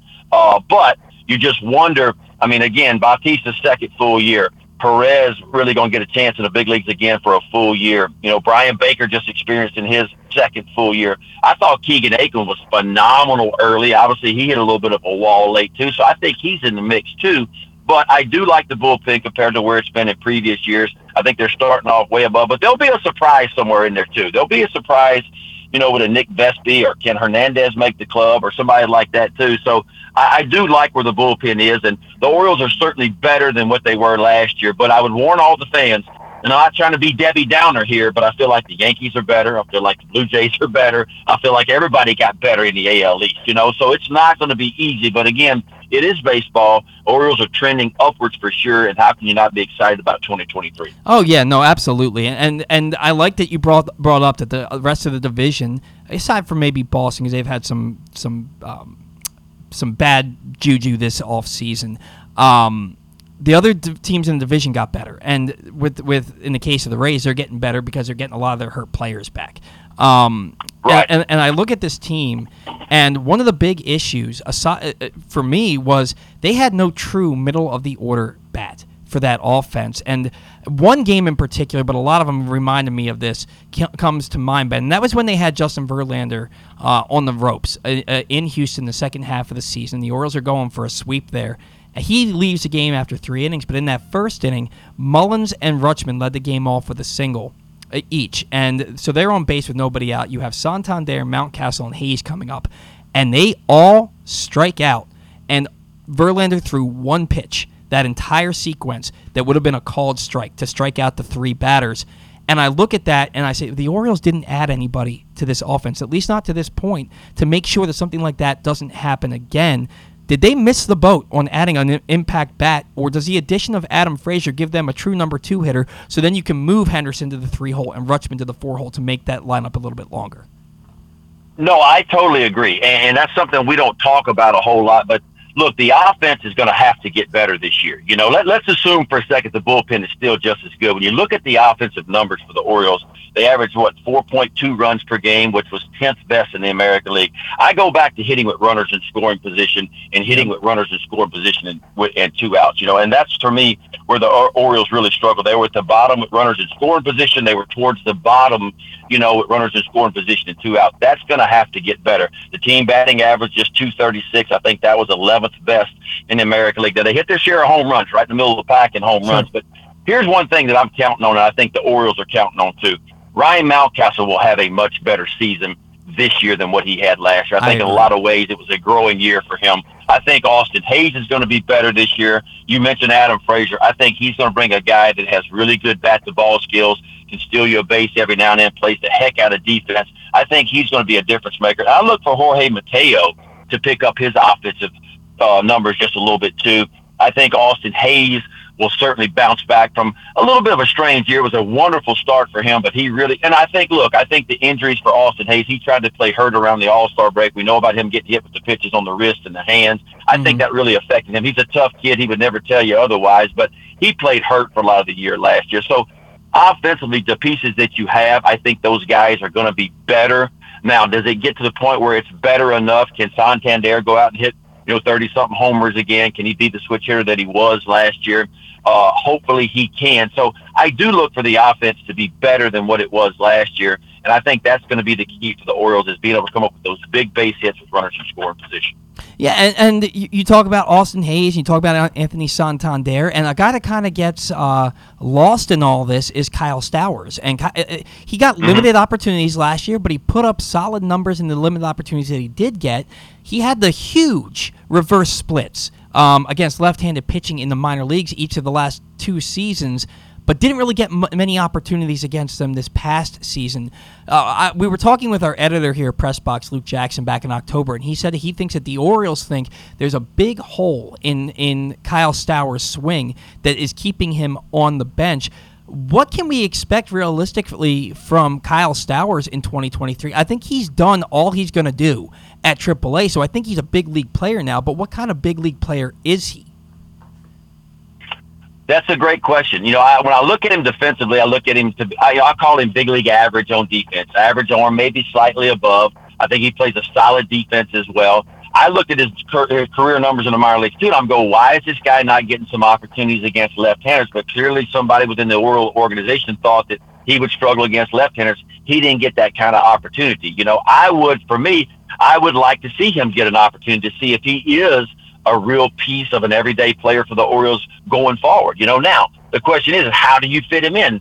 Do they become platoon players? Is Austin Hayes a platoon player? He doesn't want to be one. He thinks he's an everyday player, and I think you got to have that. But Kyle Stowers also deserves an opportunity too. Now Mullins is going to be there, and Santander is going to be there too. But the good news, there's some interchangeable parts. There's some talk that Santander maybe get some reps at first base this year. We know that he's going to DH a little bit this year. We know that Adley Rutschman will probably play first base a time or two this year. He'll DH as well. So there'll be some moving parts. I think Kyle Stowers will get an opportunity. But let's not forget, while the Orioles also, you mentioned Connor Norby and you mentioned Jordan Westberg, the Orioles have an overabundance of outfielders too, yes, and we can't forget about Colton Cowser.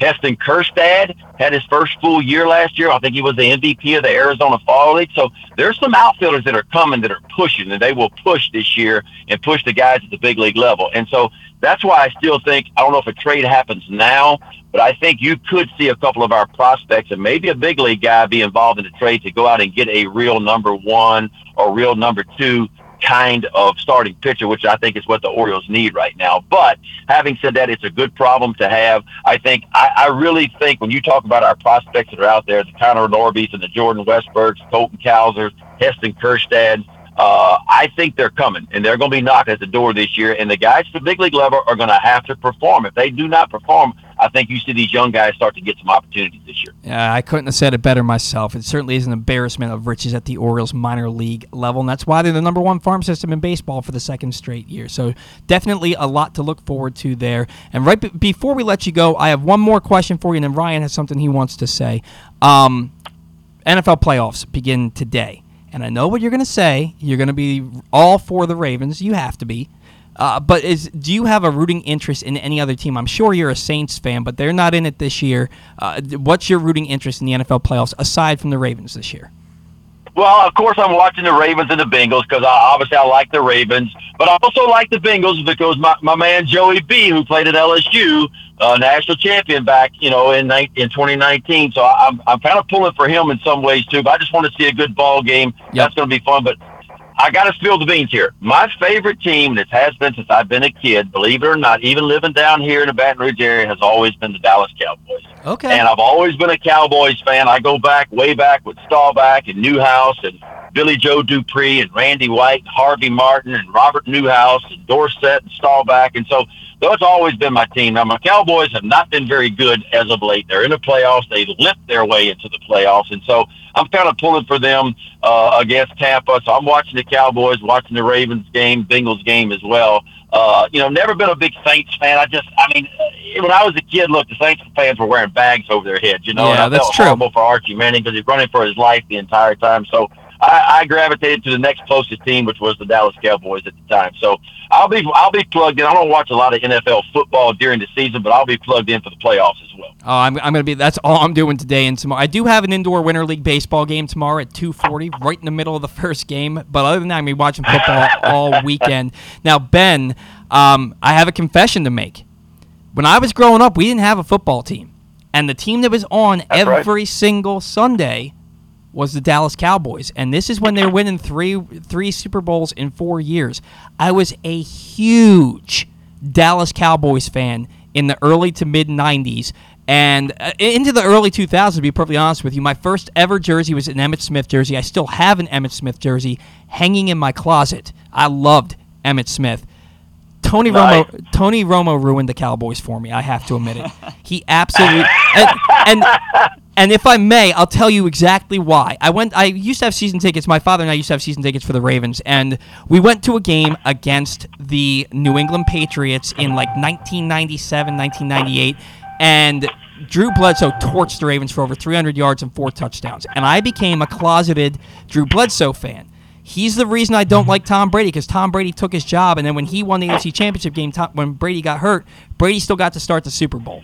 So then when Bledsoe goes to the Cowboys, and then Tony Romo takes his job 6 games in, I said, that's it. I'm done with the Cowboys, and I'm done with Tony Romo. Never gave Tony Romo a fair shake simply because I was such a Drew Bledsoe fan, and now I'm a diehard Ravens fan. And Cowboys, I like them. I like Dak. I like Tony Pollard. I like Zeke. So I'll probably be rooting for him, although I do think Tampa Bay is going to beat him. No offense. All right, Ben. Well, look, I would never bet against Tom Brady. I mean, he only got 7 rings and 5 Super Bowl MVP, so he's a tough dude to bet against for sure. We're going to let you go here, Ben. I let Paul take the reins on these interviews because it's his show. I'm just filling in as a co-host this week. But I wanted to congratulate you on your new contract and just let you know that we're lucky to have you. We appreciate your insight, and we look forward to hearing you in 2023. Well, I appreciate you saying that, man. We got a wonderful crew, and our TV crew's awesome. Our radio crew's awesome. The fans are coming back to Baltimore and coming back. It's going to be an exciting year for the Orioles, and I'll see you guys down in spring training. I will be there. I'll be in uniform at some point in time down there, so I'm looking forward to that and certainly looking forward to the regular season, too. Ben, we cannot wait. So glad to have you back for another year broadcasting with the Orioles in 2023. Talk to you down the line. Enjoy the rest of the offseason, okay? Take care, Ben. Yes, sir. See you guys soon. See you. Bye. And that was Ben McDonald. God, I love talking baseball with Ben McDonald. He's great. This is the second time that Ben's been on this show with us, and each time he's like he's a dude. You know what I mean? He's a guy. He's just that dude's a dude. We didn't even get to half the questions you had on the list. Yeah, well, I mean, we didn't get to ask him if he's been hunting this offseason, all that stuff. Yeah, and if the Orioles Orioles fans still aren't over Gary Thorne not being here.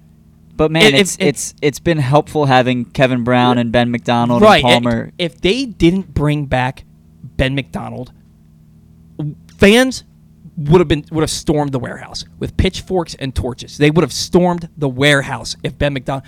He is a treasure for this city, and I'm so glad he's back. And I hope he's here for a really, really long time. He's he's a guy's guy. You know what I mean? Really appreciate Ben McDonald and the time that he took for us today.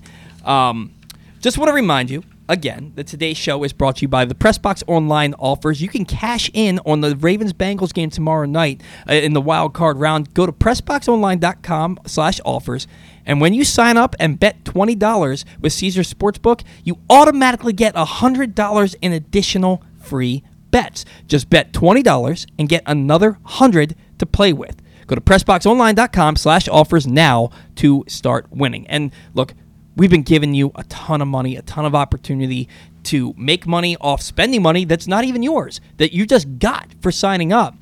But I want to remind you that while gambling can be fun, you should set a limit and stay within it. And remember, if you or a loved one has a gambling problem, call 1-800-GAMBLER 24/7, or you can go to helpmygamblingproblem.org for free confidential services. All right, when we come back in, we're going to have another Orioles broadcaster. Geoff Arnold is going to join the program to talk about the offseason, what his expectations were versus what reality was for the Orioles. We're going to have that and much, much more next on The Bet-Around.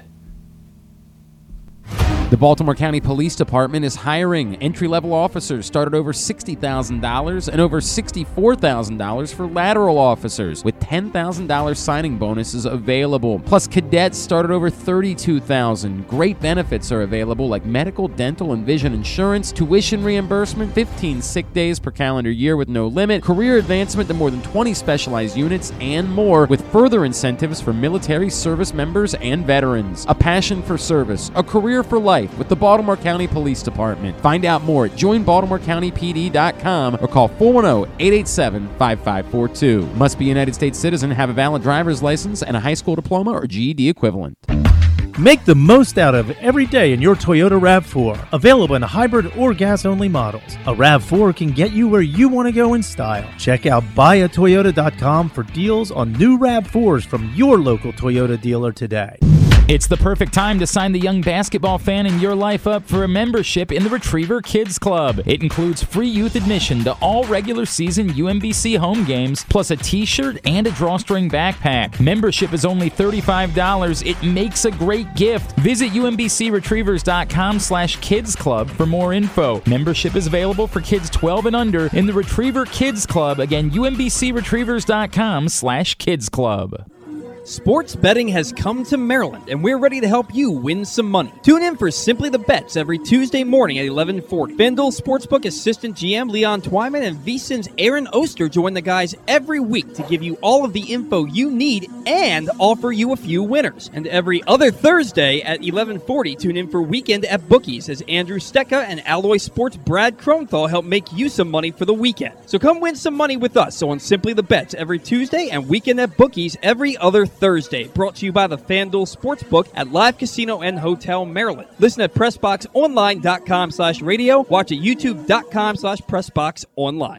Experience the best in Kamado Grilling, a complete outdoor cooking appliance. The Ginsu Kamado Grill allows anyone to sear, grill, bake, and smoke all types of food. Designed for efficiency and function, the Ginsu Kamado Grill upholds the enduring legacy of the iconic Ginsu brand. The Ginsu Kamado Grill is perfect to cook all year round, is great for parties, and ideal for tailgating with your friends. Reserve your Ginsu Kamado Grill today at ginsugrills.com and get $100 off on your pre-order when you use the promo code TAILGATE. That's ginsugrills.com. Reserve yours today.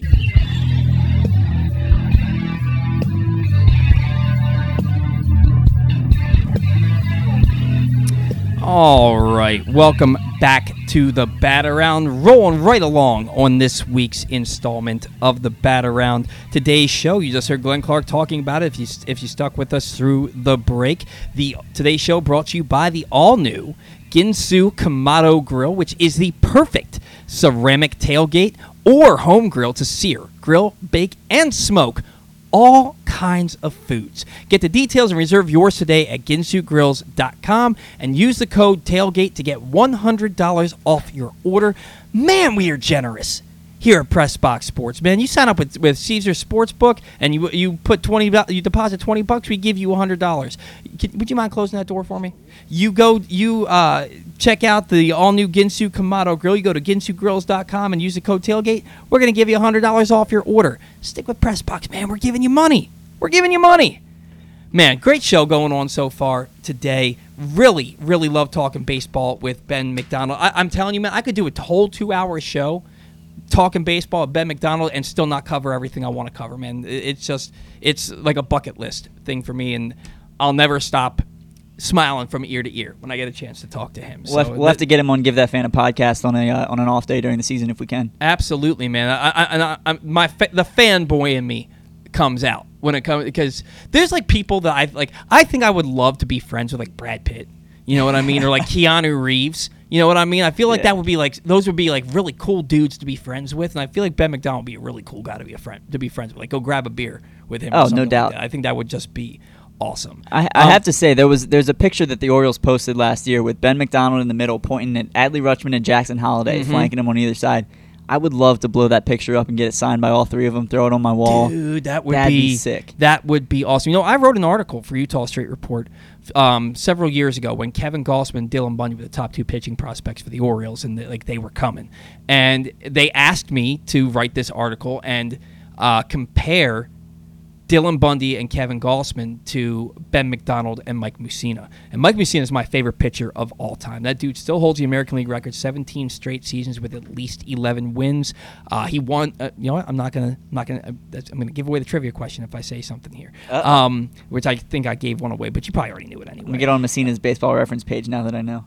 But yeah, he did that pitching exclusively in the American League East. Should have won a couple of Cy Youngs in there. Should have won 20 games twice for the Orioles. He had back-to-back seasons with 19 wins, but 95 was cut short, and in 96, despite pitching very solidly the last 5 games of the year with an opportunity to win that 20th game, the Orioles just didn't score for him. So he never got to the 20th win, but loved Mike Mussina. And pairing him with Ben McDonald, that 1992 season and 93 season, they were so damn good together, man. It was an awesome thing to see, and I'm old enough that I remember it vividly. I wish I could say the same. Yeah. Well, I don't, but you know what I mean.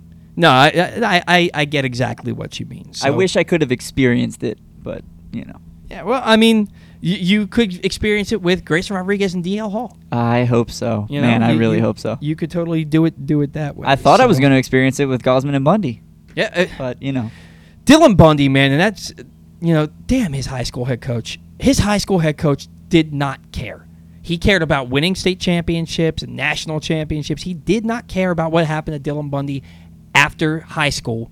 And it was proven when Bundy would routinely pitch back-to-back ends of a doubleheader and throw well over 200 pitches, complete games in both of them. And the high school coach didn't care. And to me, Dylan Bundy, who is maybe the greatest high school pitcher of all time, the Gatorade National Player of the Year, I think he gave a 1 run his senior season, something stupid like that.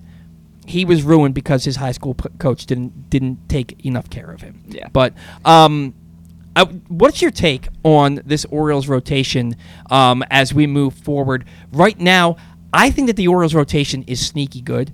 And I think, and Ben's right. You're not going to see a sub-3 ERA out of Grayson Rodriguez his rookie year, and you're going to see some bumps along the way. But I think that's a dude who could he could end up pitching to about a 3.5 to 3.7 ERA his rookie season. Thoughts on the Orioles rotation moving forward as we get Geoff Arnold on the line? Yeah, Grayson, I think like you and Ben said, he's not going to come out and light the world on fire. At least it's not likely. There's always a chance, but. He's going to have some outings where he comes out and goes, 3 2/3 and gives up 6 runs and walks 5. That's going to happen. That's going to be part of the growing pains. And we have to temper our expectations. Yes, we expect him to be an ace at some point. Will it happen this year? Probably not. But there's a ton of upside in this rotation, man. You look at Grayson Rodriguez and his potential, DL Hall and his potential. Kyle Bradish was really good, seemed to settle in down the stretch. Dean Kramer pitched to a 3.23 ERA last season, which is far better than we expected from him. Austin Voth was fantastic once he came here. Tyler Wells has potential. John Means is going to come back. Kyle Gibson might return to all-star form. You never know. But, man, there's a lot of question marks in the rotation like we've talked about. There's a lot of guys who could not live up to expectations. But if half the guys we're talking about come close to those expectations, it's a formidable rotation. There's a lot of upside there. Yeah, no, I agree with you. I really think that the Orioles rotation could be a strength for them. Again, a lot of these guys are unproven. They're going to have to live up to some of these expectations. Some of them are going to have to prove that last year was no fluke. And those guys that we're talking about are Kyle Bradish's last 13 starts with the 3.28 ERA and Dean Kramer. But if they do that, you add Grayson Rodriguez, Kyle Gibson, I think he's going to be a lot better. Just like Ben said, he's going to be a lot better. Yeah. I think the Orioles rotation, low-key, could be a strength for them in 2023. A lot has to go right, but it absolutely could be. And with that in mind, we've got another Orioles broadcaster.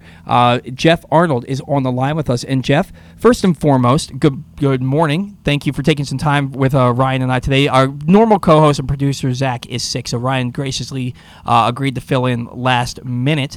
First and foremost, how are the holidays for you over the past few weeks? Well, it's good to be with you guys on this Saturday. Holidays were a little interesting this year, but for the most part, it ended really well, and I'm excited that we're into the new year, and excited for the start of baseball season in about a month or so. It's pretty cool when you get the announcement of the date where pitchers and catchers report, and we're getting pretty close. So that's always exciting. Yeah, the offseason always seems to move by so quickly. You blink your eye, and it's the end of the season's done, and now you're in spring training again, and it's only about a month away, so we are certainly looking forward to that. And Ryan and I were just talking about the Orioles rotation, and we're going to lead into that, and we're going to refrain from using the L word that's been thrown around so much since about August. But so we're just going to ask you this, Geoff. How has this offseason compared to your expectations for this offseason? I think when it comes to the offseason, and you heard all the stuff about liftoff, and I'm guessing that's probably the L word yes, that you sir. guys are referring to. You know what? I think you have to just take the context in which that word was used. I mean, that could have been meant more for the clubhouse as opposed to the actual off season itself. But I think what you have, and we had Eve Rosenbaum on the other night, one of the Orioles assistant general managers, to kind of talk about one of the things we discussed is the expectation of how the free agent market was going to look and how it actually ended up coming into being. And it was a crazy free agent market. I mean, when you have 10, 11, 12-year deals being signed with players that are taking them into their 40s and maybe some players who are obviously very talented, but you just see those kinds of contracts that were thrown out there, and you're just like, that's a pretty big you're biting off a lot if you're given a deal like that. So I kind of wonder a little bit with the Orioles if the market transpired in a way that they weren't necessarily expecting. I think that they've got some solid pieces. I think Kyle Gibson is due for a bounce-back season. I think Adam Frazier is due for a bounce-back season, and it seemed like one of the reasons why he came on board was because he knew that the Orioles could help him with some of the things he was trying to fix. And then I think Michael Gibbons has been one of the best relief pitchers the Orioles have had in the last 10 years. So, So when you think about it, you have gotten better. You haven't made a super splash and a big flashy signing. But I do think the team is better, and I think, when you get a full year of Adley Rutschman and Gunnar Henderson, you're anticipating what they can do and how much better that they're going to be. And hopefully it's gonna be a year where, with these additions and maybe some at spring training, maybe something at the trade deadline, that it's going to be enough to get this team in the postseason. Yeah, and I've used this phrase about a dozen times over the last couple of weeks, Jeff, but this offseason, like you said, nothing splashy, but when you put everything together, it's a whole is greater than the sum of the parts situation for the Orioles. And I agree, the Orioles are a better team now than they were at the end of the 2022 season, and they could be getting even better. Now, you began your career broadcasting in the minor leagues, and you, rightfully so, worked your way up to the Orioles, to the big stage with the Orioles. And the Orioles once again have been named the #1 farm system in baseball. Grayson Rodriguez and Gunnar Henderson, they're expected to be on the club from day one. DL Hall could be either in the rotation or the bullpen. And then you have Jordan Westberg, the Orioles minor league home run leader, and Connor Norby, and 2021 number 5 overall pick Colton Cowser knocking on the door. Not to mention Joey Ortiz, who was just added to the 40-man roster over the past couple of months. With that in mind, is it safe to say that we all took liftoff to be greater than what it was going to be, because this year is still a huge year of evaluation? I mean, to be honest with you, like, liftoff is just a term, it's just a phrase. GMs and different baseball executives say stuff like that all the time. Mm-hmm. So I think what it could, it could have any number of meanings, and I don't think it's really worthwhile trying to dissect what exactly it was at the time. But there's I'm sure lots of free agent deals that were out there that the Orioles were involved in, and they talked and they saw what they were going to have to pay, and I'm sure in a bunch of the trade deals as well, what they were going to have to give up. And it sounds like they're still very active at trying to team. And maybe it's going to happen via trade before spring training starts. You never know. But with all those names that you mentioned, those are players that they very well could help you out in the major leagues this year. They could also be pieces that you trade for any number of free agent it's a lower list of free agent pitchers right now, but trade candidates for possible other organizations where it's like, hey, we need this or we need that, and it's like you can talk to any number of teams. So you have the farm system to be able to make those kinds of trades, assuming that you're like, I think this is the right move to make, and that's when you have the #1 farm system. That's great, but you also have to be like, all right, who is going to be there to help us right now, and who are we comfortable enough in dealing to get this in return? And it's not as easy to do that when you have such a great farm system. I'm sure pretty lofty projections for some of the players that you just mentioned and many more. Well, yeah, and one of those guys he made his big league debut in 2022 is DL Hall. And look, I've been beating a dead horse here. I think that DL Hall should be 100% counted on to be a starter, whether he starts in Norfolk, whether he starts at the big league level. But even Ben, when we just had him on, thinks that he should start the year in the bullpen. Now, he thinks that he should eventually be moved back to the rotation, but I just think that he's so young. He has now a full off season with Darren Holmes and Chris Holt and the Orioles trainers that he didn't have last year. What are your thoughts on DL Hall? Do you agree that he should be in the bullpen, or is he a guy that you think, hey, send him down to AAA, let him get a dozen starts under his belt, prove that he belongs here, and then let's ride? I mean, to be honest with you, I think he's a relief pitcher right now for me. I think he could be a multi-inning reliever. I think he could still be a starting pitcher, too. The one number that you have to look at throughout his entire career, which has hurt him, is the walks. And in the major leagues, it's especially difficult to deal with that, especially when you're facing very disciplined offenses in the American League East. Now, I do think that if you were to put him in the bullpen, that there's any number of roles that he could fit into. Like at the start of the year, you have him stretched out coming into spring training to pitch multiple innings, and then he begins the year, and then maybe he pitches a couple of innings as your starters are still getting into the flow of the season. It might be a spot where he's your kind of fireman, where you bring him in a tough spot, and he's there to get you a couple outs, because we also can't forget how he closed out that game at Yankee Stadium at the very end of the year and how impressive he looked there. So to me, the best moments for DL Hall for me have been as a relief pitcher. He's only made one major league start.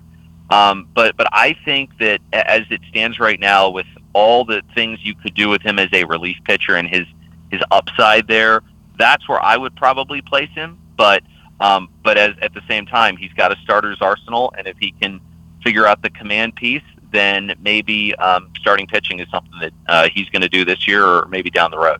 And you mentioned the need to be able to throw strikes, especially in the American League East, when these offenses are so disciplined at the plate. And that's kind of where the Orioles offensively fall short to these other ball clubs, is that they're not disciplined at the plate. I mean, their team on base percentage last year was .305, and it was .297 against left-handed pitching. Austin Hayes and Ryan Mountcastle fell off a cliff after June last year, and the Orioles' only major offensive acquisition was Adam Frazier. But do you think that bringing in Adam Frazier is actually a bigger move than it seems on the surface? Because if you slot him into the two-hole, now you're going to have guys like Gunnar Henderson and Adley Rutschman hitting in the middle of your order instead of it being lower OBP guys like Anthony Santander, Ryan Mountcastle, and Austin Hayes.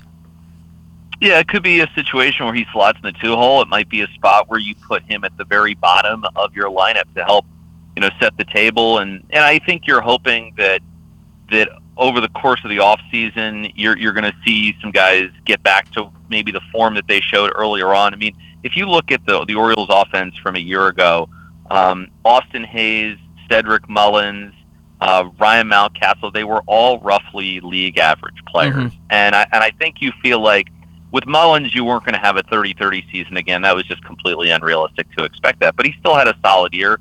Austin Hayes might have dealt with some injuries, but he found a way to stay in the lineup. So I think that might have had something to do with his not as strong second half.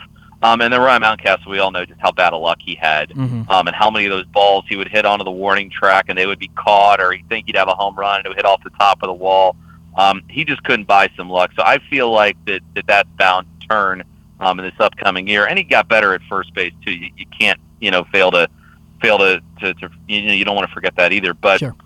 I feel like if you get better seasons from those players, and then Frazier knows what's wrong with his swing and he can find a way to fix it, that hopefully he can maybe not necessarily return to the first half form of 2 years ago when he was an all-star, but at least get back into a good spot, and you can move them all around the diamond. So I think that's going to help you out. And then the players that you mentioned, the guys like the Colton Cowsers and the Jordan Westbergs and some of these other guys, big reason why they were drafted was because of their ability to get on base.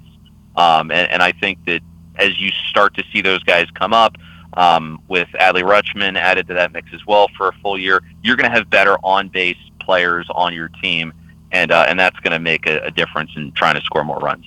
Well, yeah, absolutely. And I like that you mentioned the Ryan Mountcastle potential bounce back, because his offensive peripherals were so much better, that his expected on-base percent, expected batting average, all those things, they were so much higher than what his actual numbers were. And that brings me to something else that you mentioned, and that's the wall in left field. And a lot of people were up in arms about it. They thought it made the stadium uglier, and they thought that it was going to really impact the offense. It certainly helped the pitching staff last year, But when you look at it after a year of having that huge wall now in left field, is it a good thing or a bad thing? Because it did take a lot of offense away from guys like Ryan Mountcastle and Trey Mancini.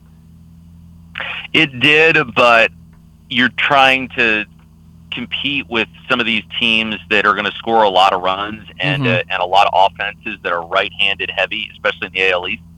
So you have to weigh that against the run-scoring piece on your side of it. I mean, before, pop-ups would become home runs in July, and you didn't want to see that continue, especially when you have a bunch of young pitchers who are trying to get their footing in the major leagues. And, they're prone to, dealing with some confidence issues and things like that. So I think moving the wall back and adding Adley Rutschman to the mix were big keys for the Orioles at home last year. It encouraged everybody to get inside the strike zone more and attack hitters, because we saw it so many times in the previous few years, which is, all right, I'm going to get behind 1-0, and then I'm going to try and nibble, and now suddenly I'm behind 2-0, and then I'm going to throw a strike, and then I'm going to make a mistake, and that mistake oftentimes came with runners on base.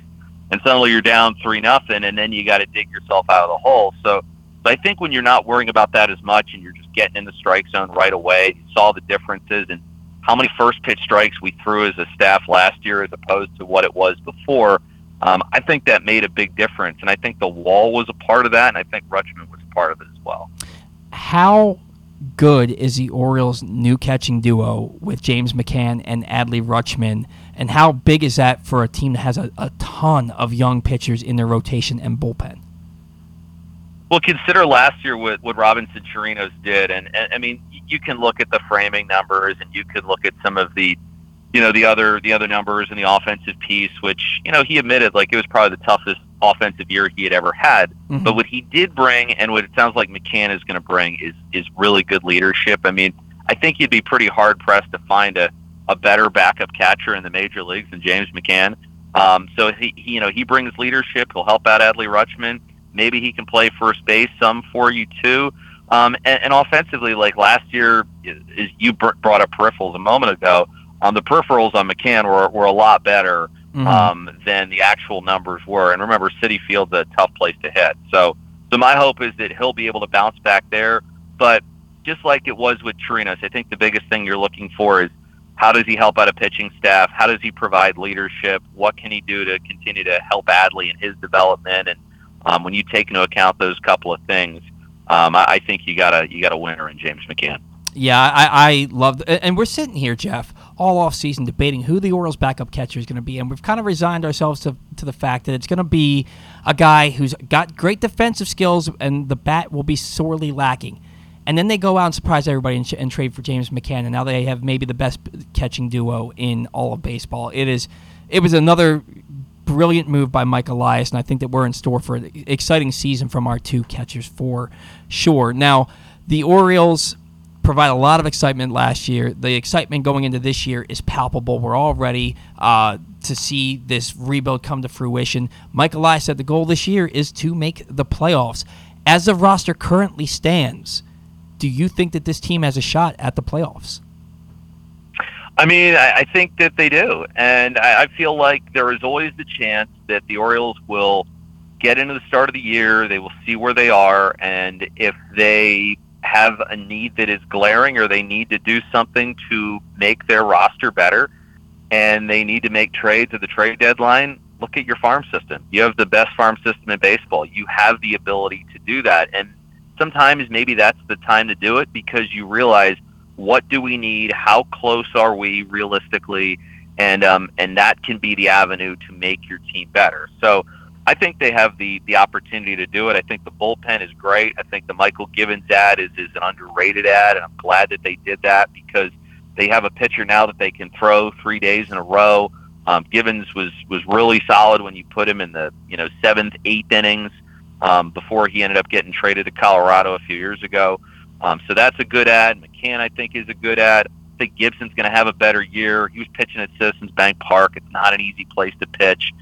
He was an all-star just 2 years ago, so he'll bring a lot of the same things that Jordan Lyles did. And then you're expecting to have Grayson Rodriguez back and healthy and ready to go, and hopefully a member of your rotation. So when you factor all those other things in, with the chance that you could add another pitcher before the regular season starts or before spring training starts, and then what you might get from some of these younger players that could come up, and also what you could use some of your farm system to help you get other pieces down the road.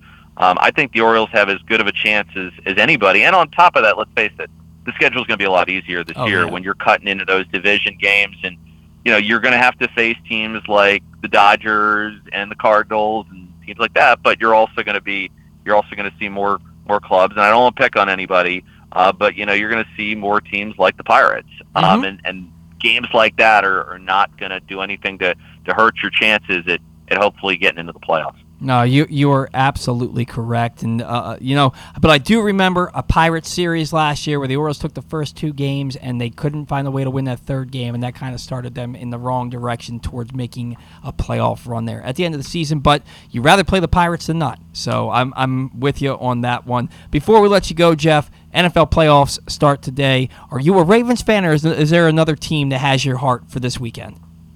Well, I don't know if I'm going to get any grief for this. If so, you're more than welcome to pile on. I am a Ravens fan. I'm not going to lie. I'm a little bit concerned because of who they're playing, but I'm also an Eagles fan because that's where I'm from. So I'm rooting for my Eagles, but also rooting for my Ravens, and I'm hopeful that the Bengals are going to make some mistakes today, and it's going to lead to some Orioles defensive success, and then maybe the offense can do just enough to figure it out against Cincinnati. They got to run the ball and control the clock and play staunch defense. That's the only recipe for a chance at a victory today. And I will tell you, Geoff, that even though I'm not an Eagles fan, my co-best men and my stepdad are all from Philadelphia, so I do have a rooting interest for those teams, even though they're not my main team. So I'm not going to pile on for you. If you had said the Steelers or the Bengals, I would have come at you. Because Ben, I don't like the Steelers. I don't like the Steelers. I don't like the Bengals, but I really don't like the Steelers. That I can tell you for a fact. But no, definitely Ravens fan. I've watched all the games and I've seen how they've played, and I'm keeping my fingers crossed for them in their wild card game, and hopefully they can figure something out. It's not going to be easy, but you never know when you can get to the playoffs. I let Ben McDonald slide because he said that he's kind of a Bengals guy because of Joe Burrow, and they're playing the Bengals tomorrow night. And I had to bite my tongue, because he's Ben McDonald. But it was, oh man, it was tough. It was tough. Geoff, thank you so much, man. Always a pleasure to talk. Always a pleasure when our paths cross. We will certainly talk to you a few more times as we get closer to the season and into the season. Have a great weekend. All right. Thanks, Geoff. Thanks, guys. We'll talk to you soon. All right. Take care. All right. That was Geoff Arnold joining us on the Bat Around. Jeff's another one of those good guys, and he follows our podcast Twitter account. Yeah, he's I text Geoff in the middle of the season last year because the MLB radio, the MLB radio feed, it comes from Major League Baseball, like through 98 Rock. For every team that has it comes from MLB, and you would turn on the game, and they would be repeating things, right? Yeah. Geoff and Melanie would say something, and then you'd hear something, and then what they just said would be repeated. Yeah. And I texted Geoff about it, and I was like, hey, man, I just want to let you know that you guys are still dealing with that repeat issue. And he got right back to me. He's like, thank you for letting me know. We were assured that it was fixed. And he's like, this is a problem that we've had. It's not on our end. We've checked everything. It's coming from Major League Baseball. So, and Geoff also, I didn't want to bring it up. I already sent him my condolences, but Geoff had a tough loss over the holiday season. He lost his dog very unexpected. Oh, yeah, I saw that. Unexpectedly. And didn't want to bring it up on the air, but with him. But that is such a tough blow. It is such a tough blow, and he's championing through it. So my condolences again to Geoff and his family, because it's losing a member of your family. Yeah, absolutely, undoubtedly. I think 5 years old. He said. Yeah, and totally unexpected. Yeah, totally. It absolutely sucks, man. It's heartbreaking.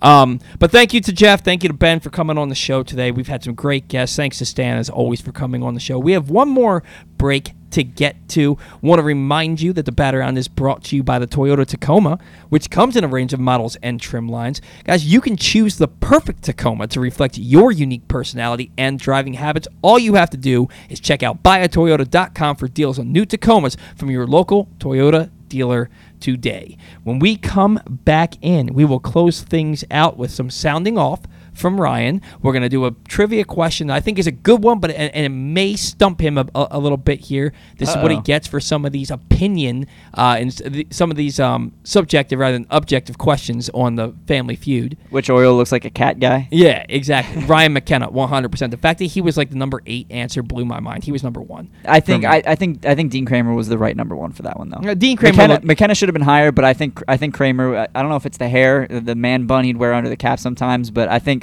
Kramer's 1 for me. McKenna probably 2. Yeah, but we've got a great question for you. I can't believe I've never thought of this before. I'm looking forward to it. But that and our final thoughts next here on the Bet Around. Whether your focus is luxury and comfort, convenience and technologically advanced connectivity, or sporty performance and aggressive styling, we've got the perfect Highlander for you. Check out buyatoyota.com for deals on new Highlanders from your local Toyota dealer today. That first sip. That first bite. Start your day off right with a delicious breakfast at Royal Farms. Choose from a fantastic selection of fresh Royal Farms breakfast sandwiches and top it off with a rich hot cup of the freshest coffee in the world. At Royal Farms, breakfast is available day and night. It's the freshest breakfast in the world. Real fresh, real fast. Royal Farms. The latest edition of Press Box is available now, and it's our annual Best Of issue. On the cover, we recognize Orioles catcher Adley Rutschman as our 2022 Mo Gabba Sports Person of the Year, and he sits down with us to discuss how his arrival in Baltimore was simultaneous with the Birds' turnaround. Also inside, we recognize the top people, performances, and moments of the year throughout the local sports scene. Press Box is available for free at over 500 area locations, including 60 Royal Farms stores, and you can always find the entire edition as well as the best daily coverage of the Orioles, Ravens, and Terps at PressBoxOnline.com. Gambling can be a fun and entertaining experience, but there are risks involved.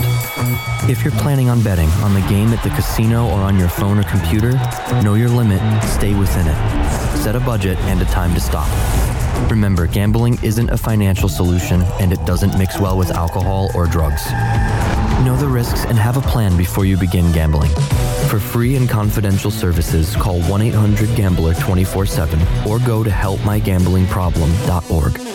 Looking for some excitement in the new year? Laurel Park has plenty of live horse racing events to spice things up this January. The much-anticipated Winter Meet kicks off on January 1st, plus we've got special MLK Holiday Racing on Monday, January 16th, and the Winter Carnival Stakes on Saturday, January 21st. Winter may be cold, but the racing at Laurel Park is hot. Learn more about upcoming January events by visiting laurelpark.com. Stan the Fan here, welcoming back one of my favorite sponsors, the Costas Inn. And everybody around Baltimore knows the Costas Inn is a great place to go and grab crabs, steaks, salads, soups, whatever's on your mind to eat in person. But did you know that the Costas Inn has upped their game? They are now one of the premier takeout places in Baltimore. Give them a call now to order your food, 410-477-1975. That's the Costas Inn, over 4100 North Point Boulevard.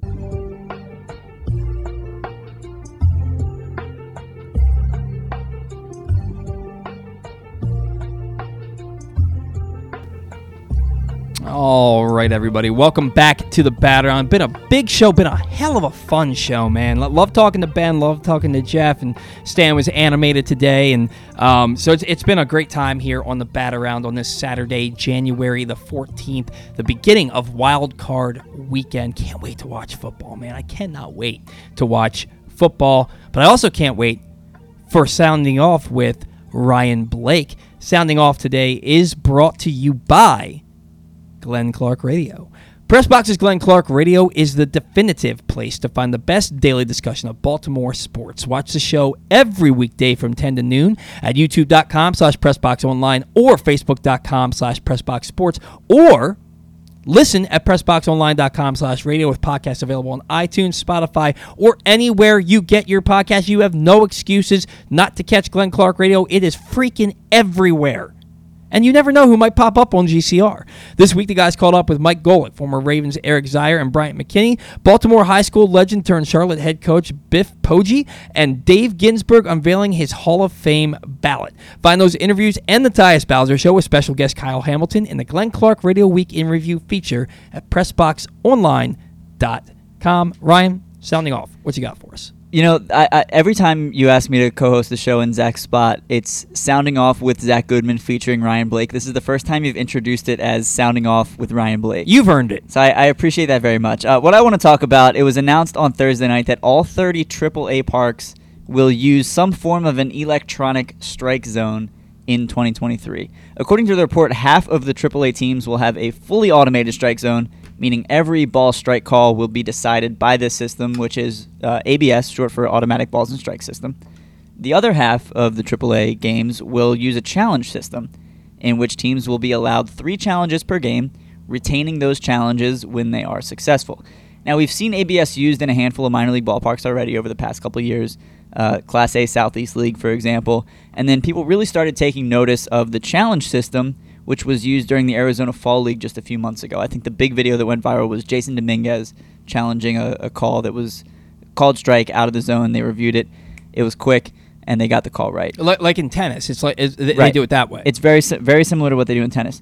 Now, personally, I'm opposed to the idea of a fully automated strike zone. Mhm. I don't think that's a good idea.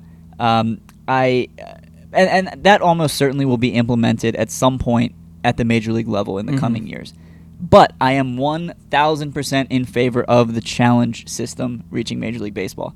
It's easy. It's effective. It takes like 5 seconds.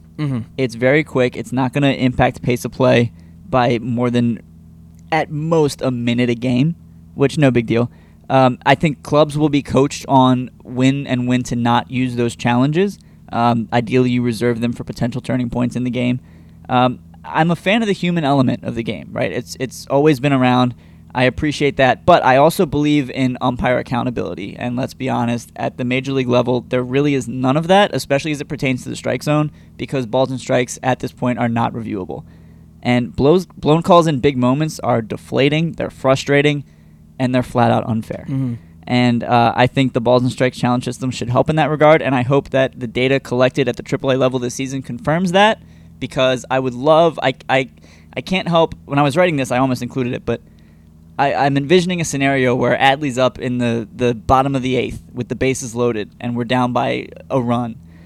And there's a pitch, he takes a front door cutter that's just off the plate, and the umpire rings him up. And he goes, nope, take a look at that. 5 seconds later, they say, all right, you're right, it was a ball. And then he hits a bases clearing double into the gap to give the Orioles the lead. And then you bring in Bautista and win the game. You actually just described almost to a T one of my favorite moments from this season with Adley Rutschman. He had a bad game against Tampa Bay in the first in I think it was game 2 of this series. He went 0 for 4 with like two strikeouts. He left 7 guys on base, and he's up with the bases loaded in a 1-run game in the bottom of the 8th inning, and he gets ahead in the count 2-0, and he takes a 94-mile-an-hour fastball right down the heart of the plate. Should have been sitting dead red on that pitch, and he just takes it. He ends up striking out on a 3-2 count on a pitch that he took that was below the strike zone. It was a ball, but it was called a strike. Yeah. And everybody's like, that was ball 4. And it's like, yeah, it was ball 4. But he's the guy that didn't swing at a 94-mile-an-hour center cut fastball on 2-0. Yeah, you know what I mean. Probably want to try to get a hold of that one. So then, in the next game of the series, he has the day off, but he comes up in the 7th inning as a pinch hitter, with the Orioles trailing. It's 2-0 again. He's got a guy on base. I think the Orioles were down by a run. He gets that same 2-0 fastball, and he deposits it into the right field seats, and the Orioles take the lead. They end up winning the ball game. And that, to me, just showed how mature of a baseball player Adley Rutschman is, because I guarantee he went back to that video from the night before and saw that he took a 94-mile-an-hour center cut fastball right down the middle and had an opportunity and blew it. And he's like, I'm not letting that happen again, because he sat on that fastball like somebody told him it was coming a week in advance. Yeah. It was awesome, and just he's the real deal moment for me. So it was almost exactly what you described. Adley Rutschman up with the bases loaded on a 3-2 count in the bottom of the 9th inning or whatever, or 2-2 count in the bottom of the 8th inning, down 1. What if the automated strike zone comes to the baseball and it's all robot umps, and then they prove that Angel Hernandez is actually the greatest umpire of all time, and all the pitches that he's called strikes that looked like balls were actually strikes because a part of the baseball did touch the strike zone. He's proven to be like the greatest. That's never going to happen. I think we have enough data on Angel Hernandez that we can avoid that one. Yeah, that whole thing is said very tongue in cheek on my part. But I know. What I will say is, I don't think I want automated strike zones in big league baseball. But the idea of the challenge system intrigues me, where there's always an automated strike zone in place, but you still have the human element. Like, and I think the umpire is still calling them unless it's a big spot and it's an egregious call, and the batter can signal I want that challenged, and then 5 seconds later they say you're right or you're wrong. And it's just like the NFL, where if you win each of your first 2, you get a third one, and then every called third strike from the 7th inning on becomes automatic. It becomes automatically reviewed. And to me, like you said, it's fast. It's an exciting video. They didn't even show, I think in that video, I don't think they even showed where the ball was on the replay. But you saw the reaction. It was indeed a strike, and he walked back to the dugout. He couldn't dispute it. And it happened so fast. Like, I think it makes the game better, in my opinion. You leave the human element in, but then you also make sure that you're getting big calls and big situations correct. Great sounding off segment, man. I am full bore with that for sure. Now, again, challenge system, review system, but not robot umps from beginning to end. That's exactly where I am on it. Exactly. All right, time for some trivia here. We are Bring it on. We are through all of our sponsors for the show today. So trivia is brought to you by me, Paul Valley. Thanks for tuning in.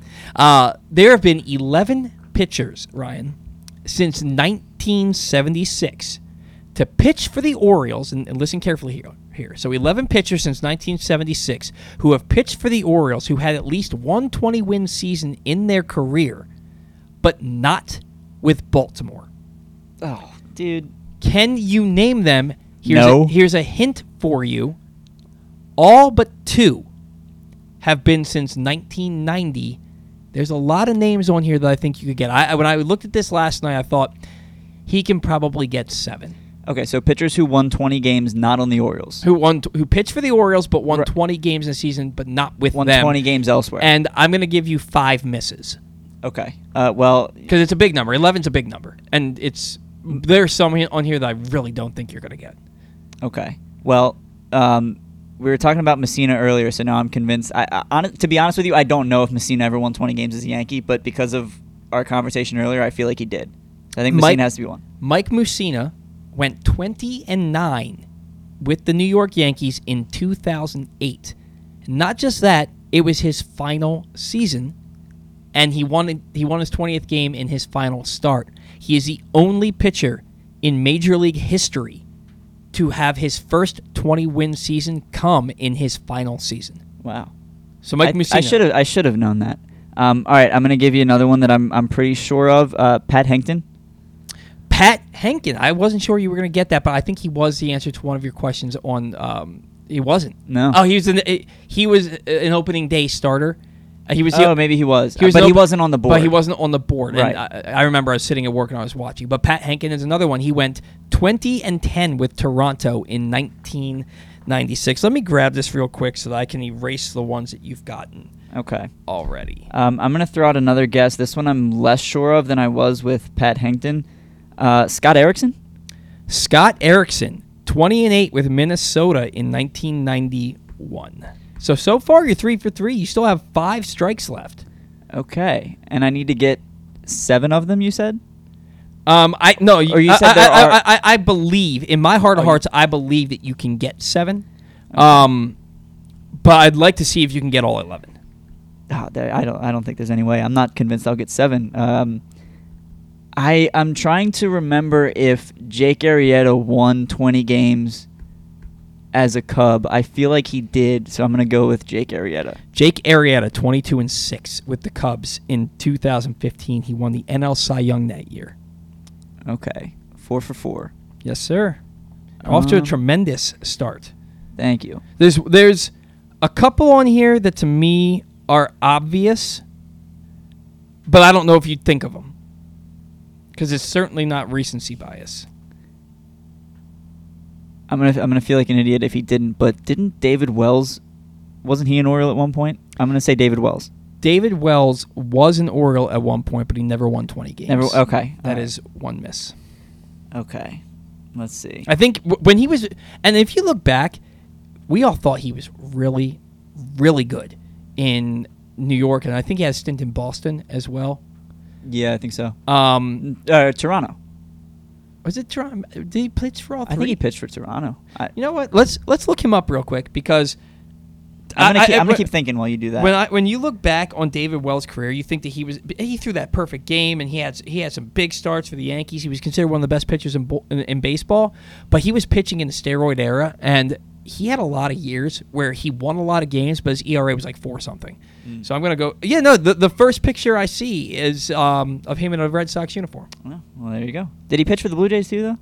I feel like I have a baseball card of him on the Jays. He began his career in Toronto, and then he went to Detroit before he went to Baltimore, and then he went back to Toronto. Oh, what was his career high in wins in a season? No, you were correct. 20? You were correct. He won 20 games in the year 2000. I used Baseball Almanac, and it did not have him listed because I looked through, and every name that I have on this list, I immediately recognized as having pitched for the Orioles. Yeah. I never saw David Wells, and maybe he was on there and it was just an oversight. David Wells won 20 games, so I'll take away that miss. He won 20 games in the year 2000, finished third in Cy Young Award voting. But David Wells, let me just go through this, okay? He won 16 games in 1997 with a 4.21 ERA, 17 games in 1999 with a 4.82 ERA. His 20-win season, he had a 4.11 ERA. I mean, more often than not, he had an ERA approaching 4.5. Or definitely above 4, and he was considered one of the best pitchers in baseball despite that. But anyway, so I'll take that miss off the board. So there were actually 12, okay, and you are 5 for 5. That might be close to the end for me. I know Ubaldo won or was very close to winning a Cy Young with the Rockies, but I think he won 19 games. He did. So he's not one. I'm trying to think like more recent guys who came to the Orioles at the end of their career. So I will tell you that the last occurrence was in the early 2000s. Okay. The last occurrence of the 20-game winner was in the early 2000s. Can you tell me if he pitched for the Orioles before or after that? Before. Oh, gosh. Okay. I feel, all right, another guy who I believe was good for, now you have to remember I was born in 94, so my memories start like maybe 1999 2000. I was born in 1984, and I can still tell you that the only losing season the Orioles posted from 1960 to 1986 was 1967. So there's things like that, but in terms of like actually watching these pitchers pitch for the Orioles, yeah, I want to say Jimmy Key. Damn it. No Oriole bird to throw across the screen, but that is now officially your first miss. Jimmy Key never won 20 games. Okay. Watch, I'll look him up, and he won 20 also. See, this came too easily to me, like finding these guys. So I want to be sure, and I already have a mess up with David Wells. So I want to be sure that he never won. He never won 20 games. His career high was 17, which he did twice. No, I'm sorry. His career high was 18. Which he did once. All right, so close. So it's a good guess then. It's a good guess, but not a right guess. Okay. So you have 5 guesses, 5 correct, 1 wrong. Oh man. Still ahead in the count, 3-1, buddy. Still ahead in the count, but man, I'm trying to think of like late 90s, early 2000s pitchers. Like a name that came to mind was Chris Benson. This isn't a guess, but Chris Benson, I know had a couple good years with the Pirates. Came here, didn't do much, but he never would have won 20 games. He had some good years with the Pirates, but never a 20-win year with the Pirates. Never quite there. Man, all right, so now keep in mind that this is since 1976, and 2 of them Or prior to 1990. Right. Okay. Now, are these pitchers who it's like I would 1,000% know that they pitched for the Orioles, or were they like short stints? One you might not guess. They've all pitched for the Orioles since you were born, and one of them, if you don't get it, shame on you. They've all pitched for the Orioles. No, I'm sorry. I'm sorry. The two that were prior to 1990 have not pitched for the Orioles since you were born, but the other 1, 2, 3, 4, 5, the other 5 have. Shoot. Okay. And one of them, shame on me. No. The one guy, the shame on you guy has not pitched for the Orioles since you were born, but shame on you if you don't get him. Okay. Huh. You got to give me a second here. I'm trying to think of like, I'm running through names, but I'm not sure where they pitched elsewhere where they would have been that good. Wow, Chris Benson only ever had one good year. Every year except for one, his ERA was well above 4. Wow.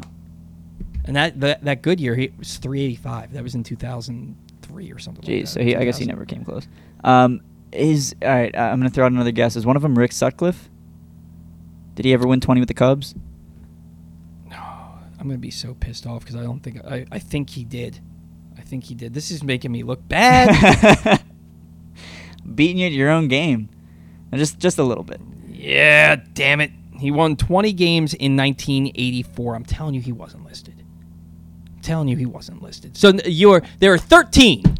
Stop guessing guys. At least. Stop guessing the guys that I glossed over. So there are 13 at least, and you have 6 of them. You have 5 of them. 5? Because your last official guess was Jimmy Key. Right, I got that wrong. I thought I started with 5. You started with 5. And then I just got. Oh, you just got Rick. Just got Sutcliffe. So Sutcliffe. you got 6. Yeah. Man, that's embarrassing. Oh man. It is 12:33, so I got to give you 10 seconds for each one. Yeah, we can wrap up soon. Gosh, who? And you can also tell me now my head's stuck on shame on me. All right, give me. I'm gonna take an X on this one. Give me one correct answer that might get the ball rolling in my head for another 1 or 2, if you can. Kevin Brown went 21-11 with Texas in 1992. The same Kevin Brown that broadcast Orioles games? No, but everybody makes that joke. I know. Oh, Kevin. So Brown. you have 2 misses and 1 given to you. So you can't get more than 12 right. Right, I'm not going to come close to 12. And you can also say, "Hey, you know what? I give up. I got nothing." Yeah, I'd like to make one more guess. Sure, but I don't know who that guess is going to be yet. God, shame on me if I don't get this one. Was he an Oriole for most of his career? No. Small stint, but was really good elsewhere. Really good. Is he a Hall of Famer? Oh, Curt Schilling. Curt Schilling. Yeah. Curt Schilling went 22-6 with Arizona in 2001, 23-5 with Arizona in 2002, and 21-6 with Boston in 2004. So you have now gotten 7. Was that the shame on you answer? That was because he was part of your trivia question. Yeah, just the other night. Yeah. Oh, man. Okay. And he's Curt freaking Schilling. Yeah. Like, he was, those 3 or 4 years, he was dominant. Yeah.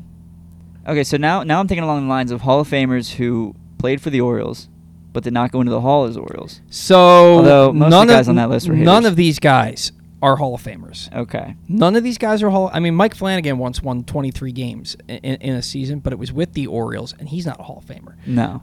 Neither is Pat Dobson. I was thinking Flanagan, but I don't remember him being that good with Toronto. He never won. He only won 20-plus games once, and it was with the Orioles with the year that he won the Cy Young, which I think was like 78 or something like that. Yeah. One of these guys was really old. Pitched when he was really old. Jamie Moyer. That was too easy. Jamie Moyer. He went 20-6 with Seattle in 2001 and 21-7 in 2003 when he was about 47 years old. Now, he pitched through 2013 when he was 50 years old. Yeah. The other guy looked really old. He's a former Cy Young Award winner, but he was terrible with the Orioles and never pitched again after his one season in Baltimore. He looked really old? I remember seeing him and being like, this guy's like 52 years old. And I remember thinking that, and as an adult now, I looked him up last night and I'm like, did he look really old, or did he just look really old to a 13, 14-year-old kid? No, right. He still looks like he was in his 50s pitching with the Orioles, but he was only 36. Shoot, I'm not sure. You're going to have to tell me that His one. kid's a pitcher. His kid's a pitcher.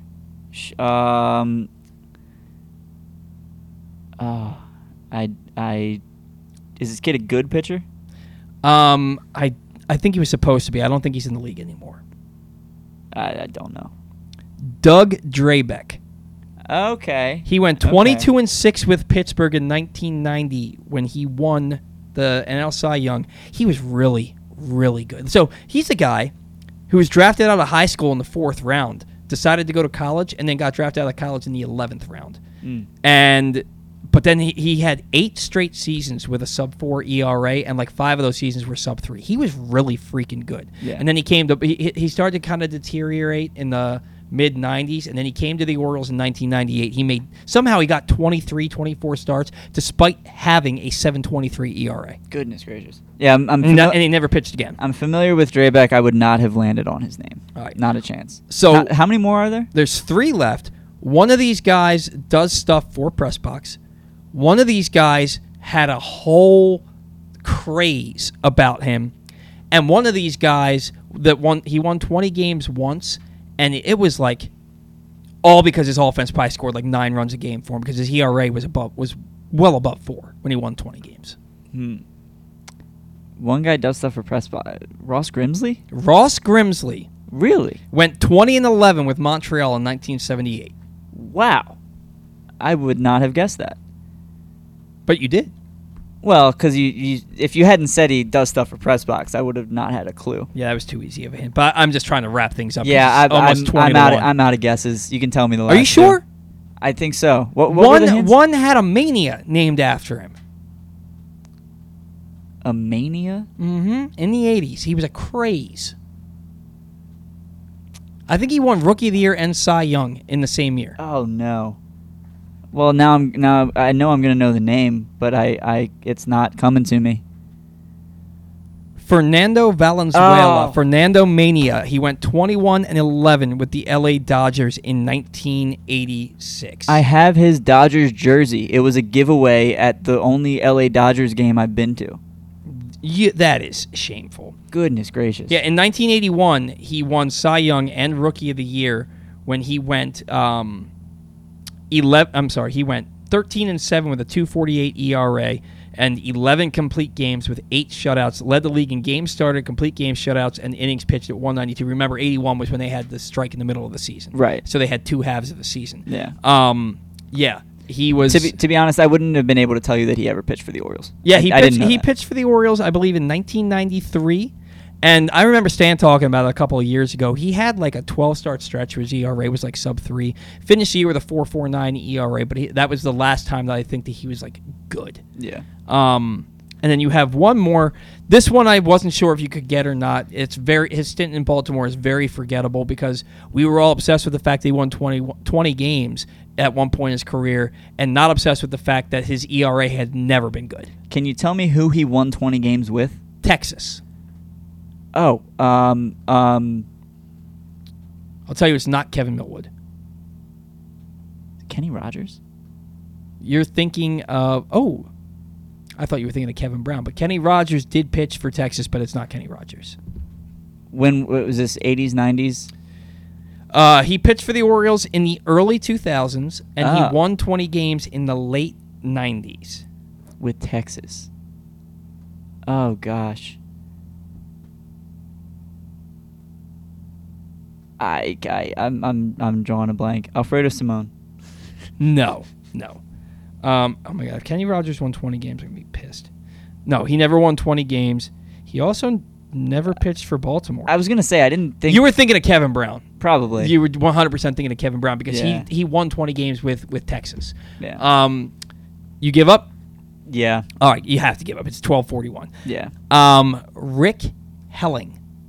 I wouldn't have gotten that. Went 20-7 with Texas in 1998, despite having like a 4.21 ERA or 4.41 ERA. Because, I mean, it was Texas when they had Juan Gonzalez and Ruff. It was a year before Palmeiro went back, but they had like Juan Gonzalez and they had Ruben Sierra and Jose Canseco. Like they had like these mashers, and all they did was hit home runs. Pitcher wins, man. Yeah. Pitcher wins. It's an obscure stat. But 20 wins is still impressive. You have to be a good pitcher for the most part to win 20 games. Agreed. Right? Except that one year when David Price started 8-0 and his ERA was like 5.99. Because Boston's offense was so good. All right. So what'd you think of the trivia question? I thought it was pretty good. That was a good question. Yeah. I'm a little disappointed in myself that I didn't get a couple more, but I'm also impressed with myself that I got 2 that you didn't account for. Yeah. They either weren't in there or I did this. I got home from work last night. I had been awake for 18 hours and only had about 3.5 hours of sleep the night before. So I was on fumes when I put this trivia question together. So it's either they weren't in there, which I've noticed on Baseball Almanac. Sometimes they leave guys out. I've noticed this. But there's also a good chance that I was so zombified that I just missed it. Yeah. So my apologies. You did get a couple of guys that I didn't see on there. It's all good. It made me think. All right, and that's always a good thing. Keeping that brain age low. All right, guys, thank you so much for tuning in. Thanks for sticking with us as we ran a little bit longer than we would have liked to today, but never going to cut off Ben McDonald and Geoff Arnold, or Stan for that matter. So special thanks to Ben McDonald and Geoff Arnold for just incredible segments today. Thanks to Stan, as always, for his weekly segment, the founder of this show, and he's gracious enough to come on with us every week. Thank you to all of our listeners for tuning into us and giving us a platform to talk some Orioles baseball with you. Thank you to our sponsors for allowing us to be able to do this show. Thank you to Ryan Blake for filling in last minute for Zack Goodman. Always a pleasure there. And I look forward to getting back on the airwaves with you on Give That Fan a Podcast after this family feud is over and I am the champion. Zack and I are the champions. Guys, we got to get out of here. Enjoy Super Wild Card Weekend. Hopefully, we'll be talking about a Ravens victory the next time we talk. Until then, see ya.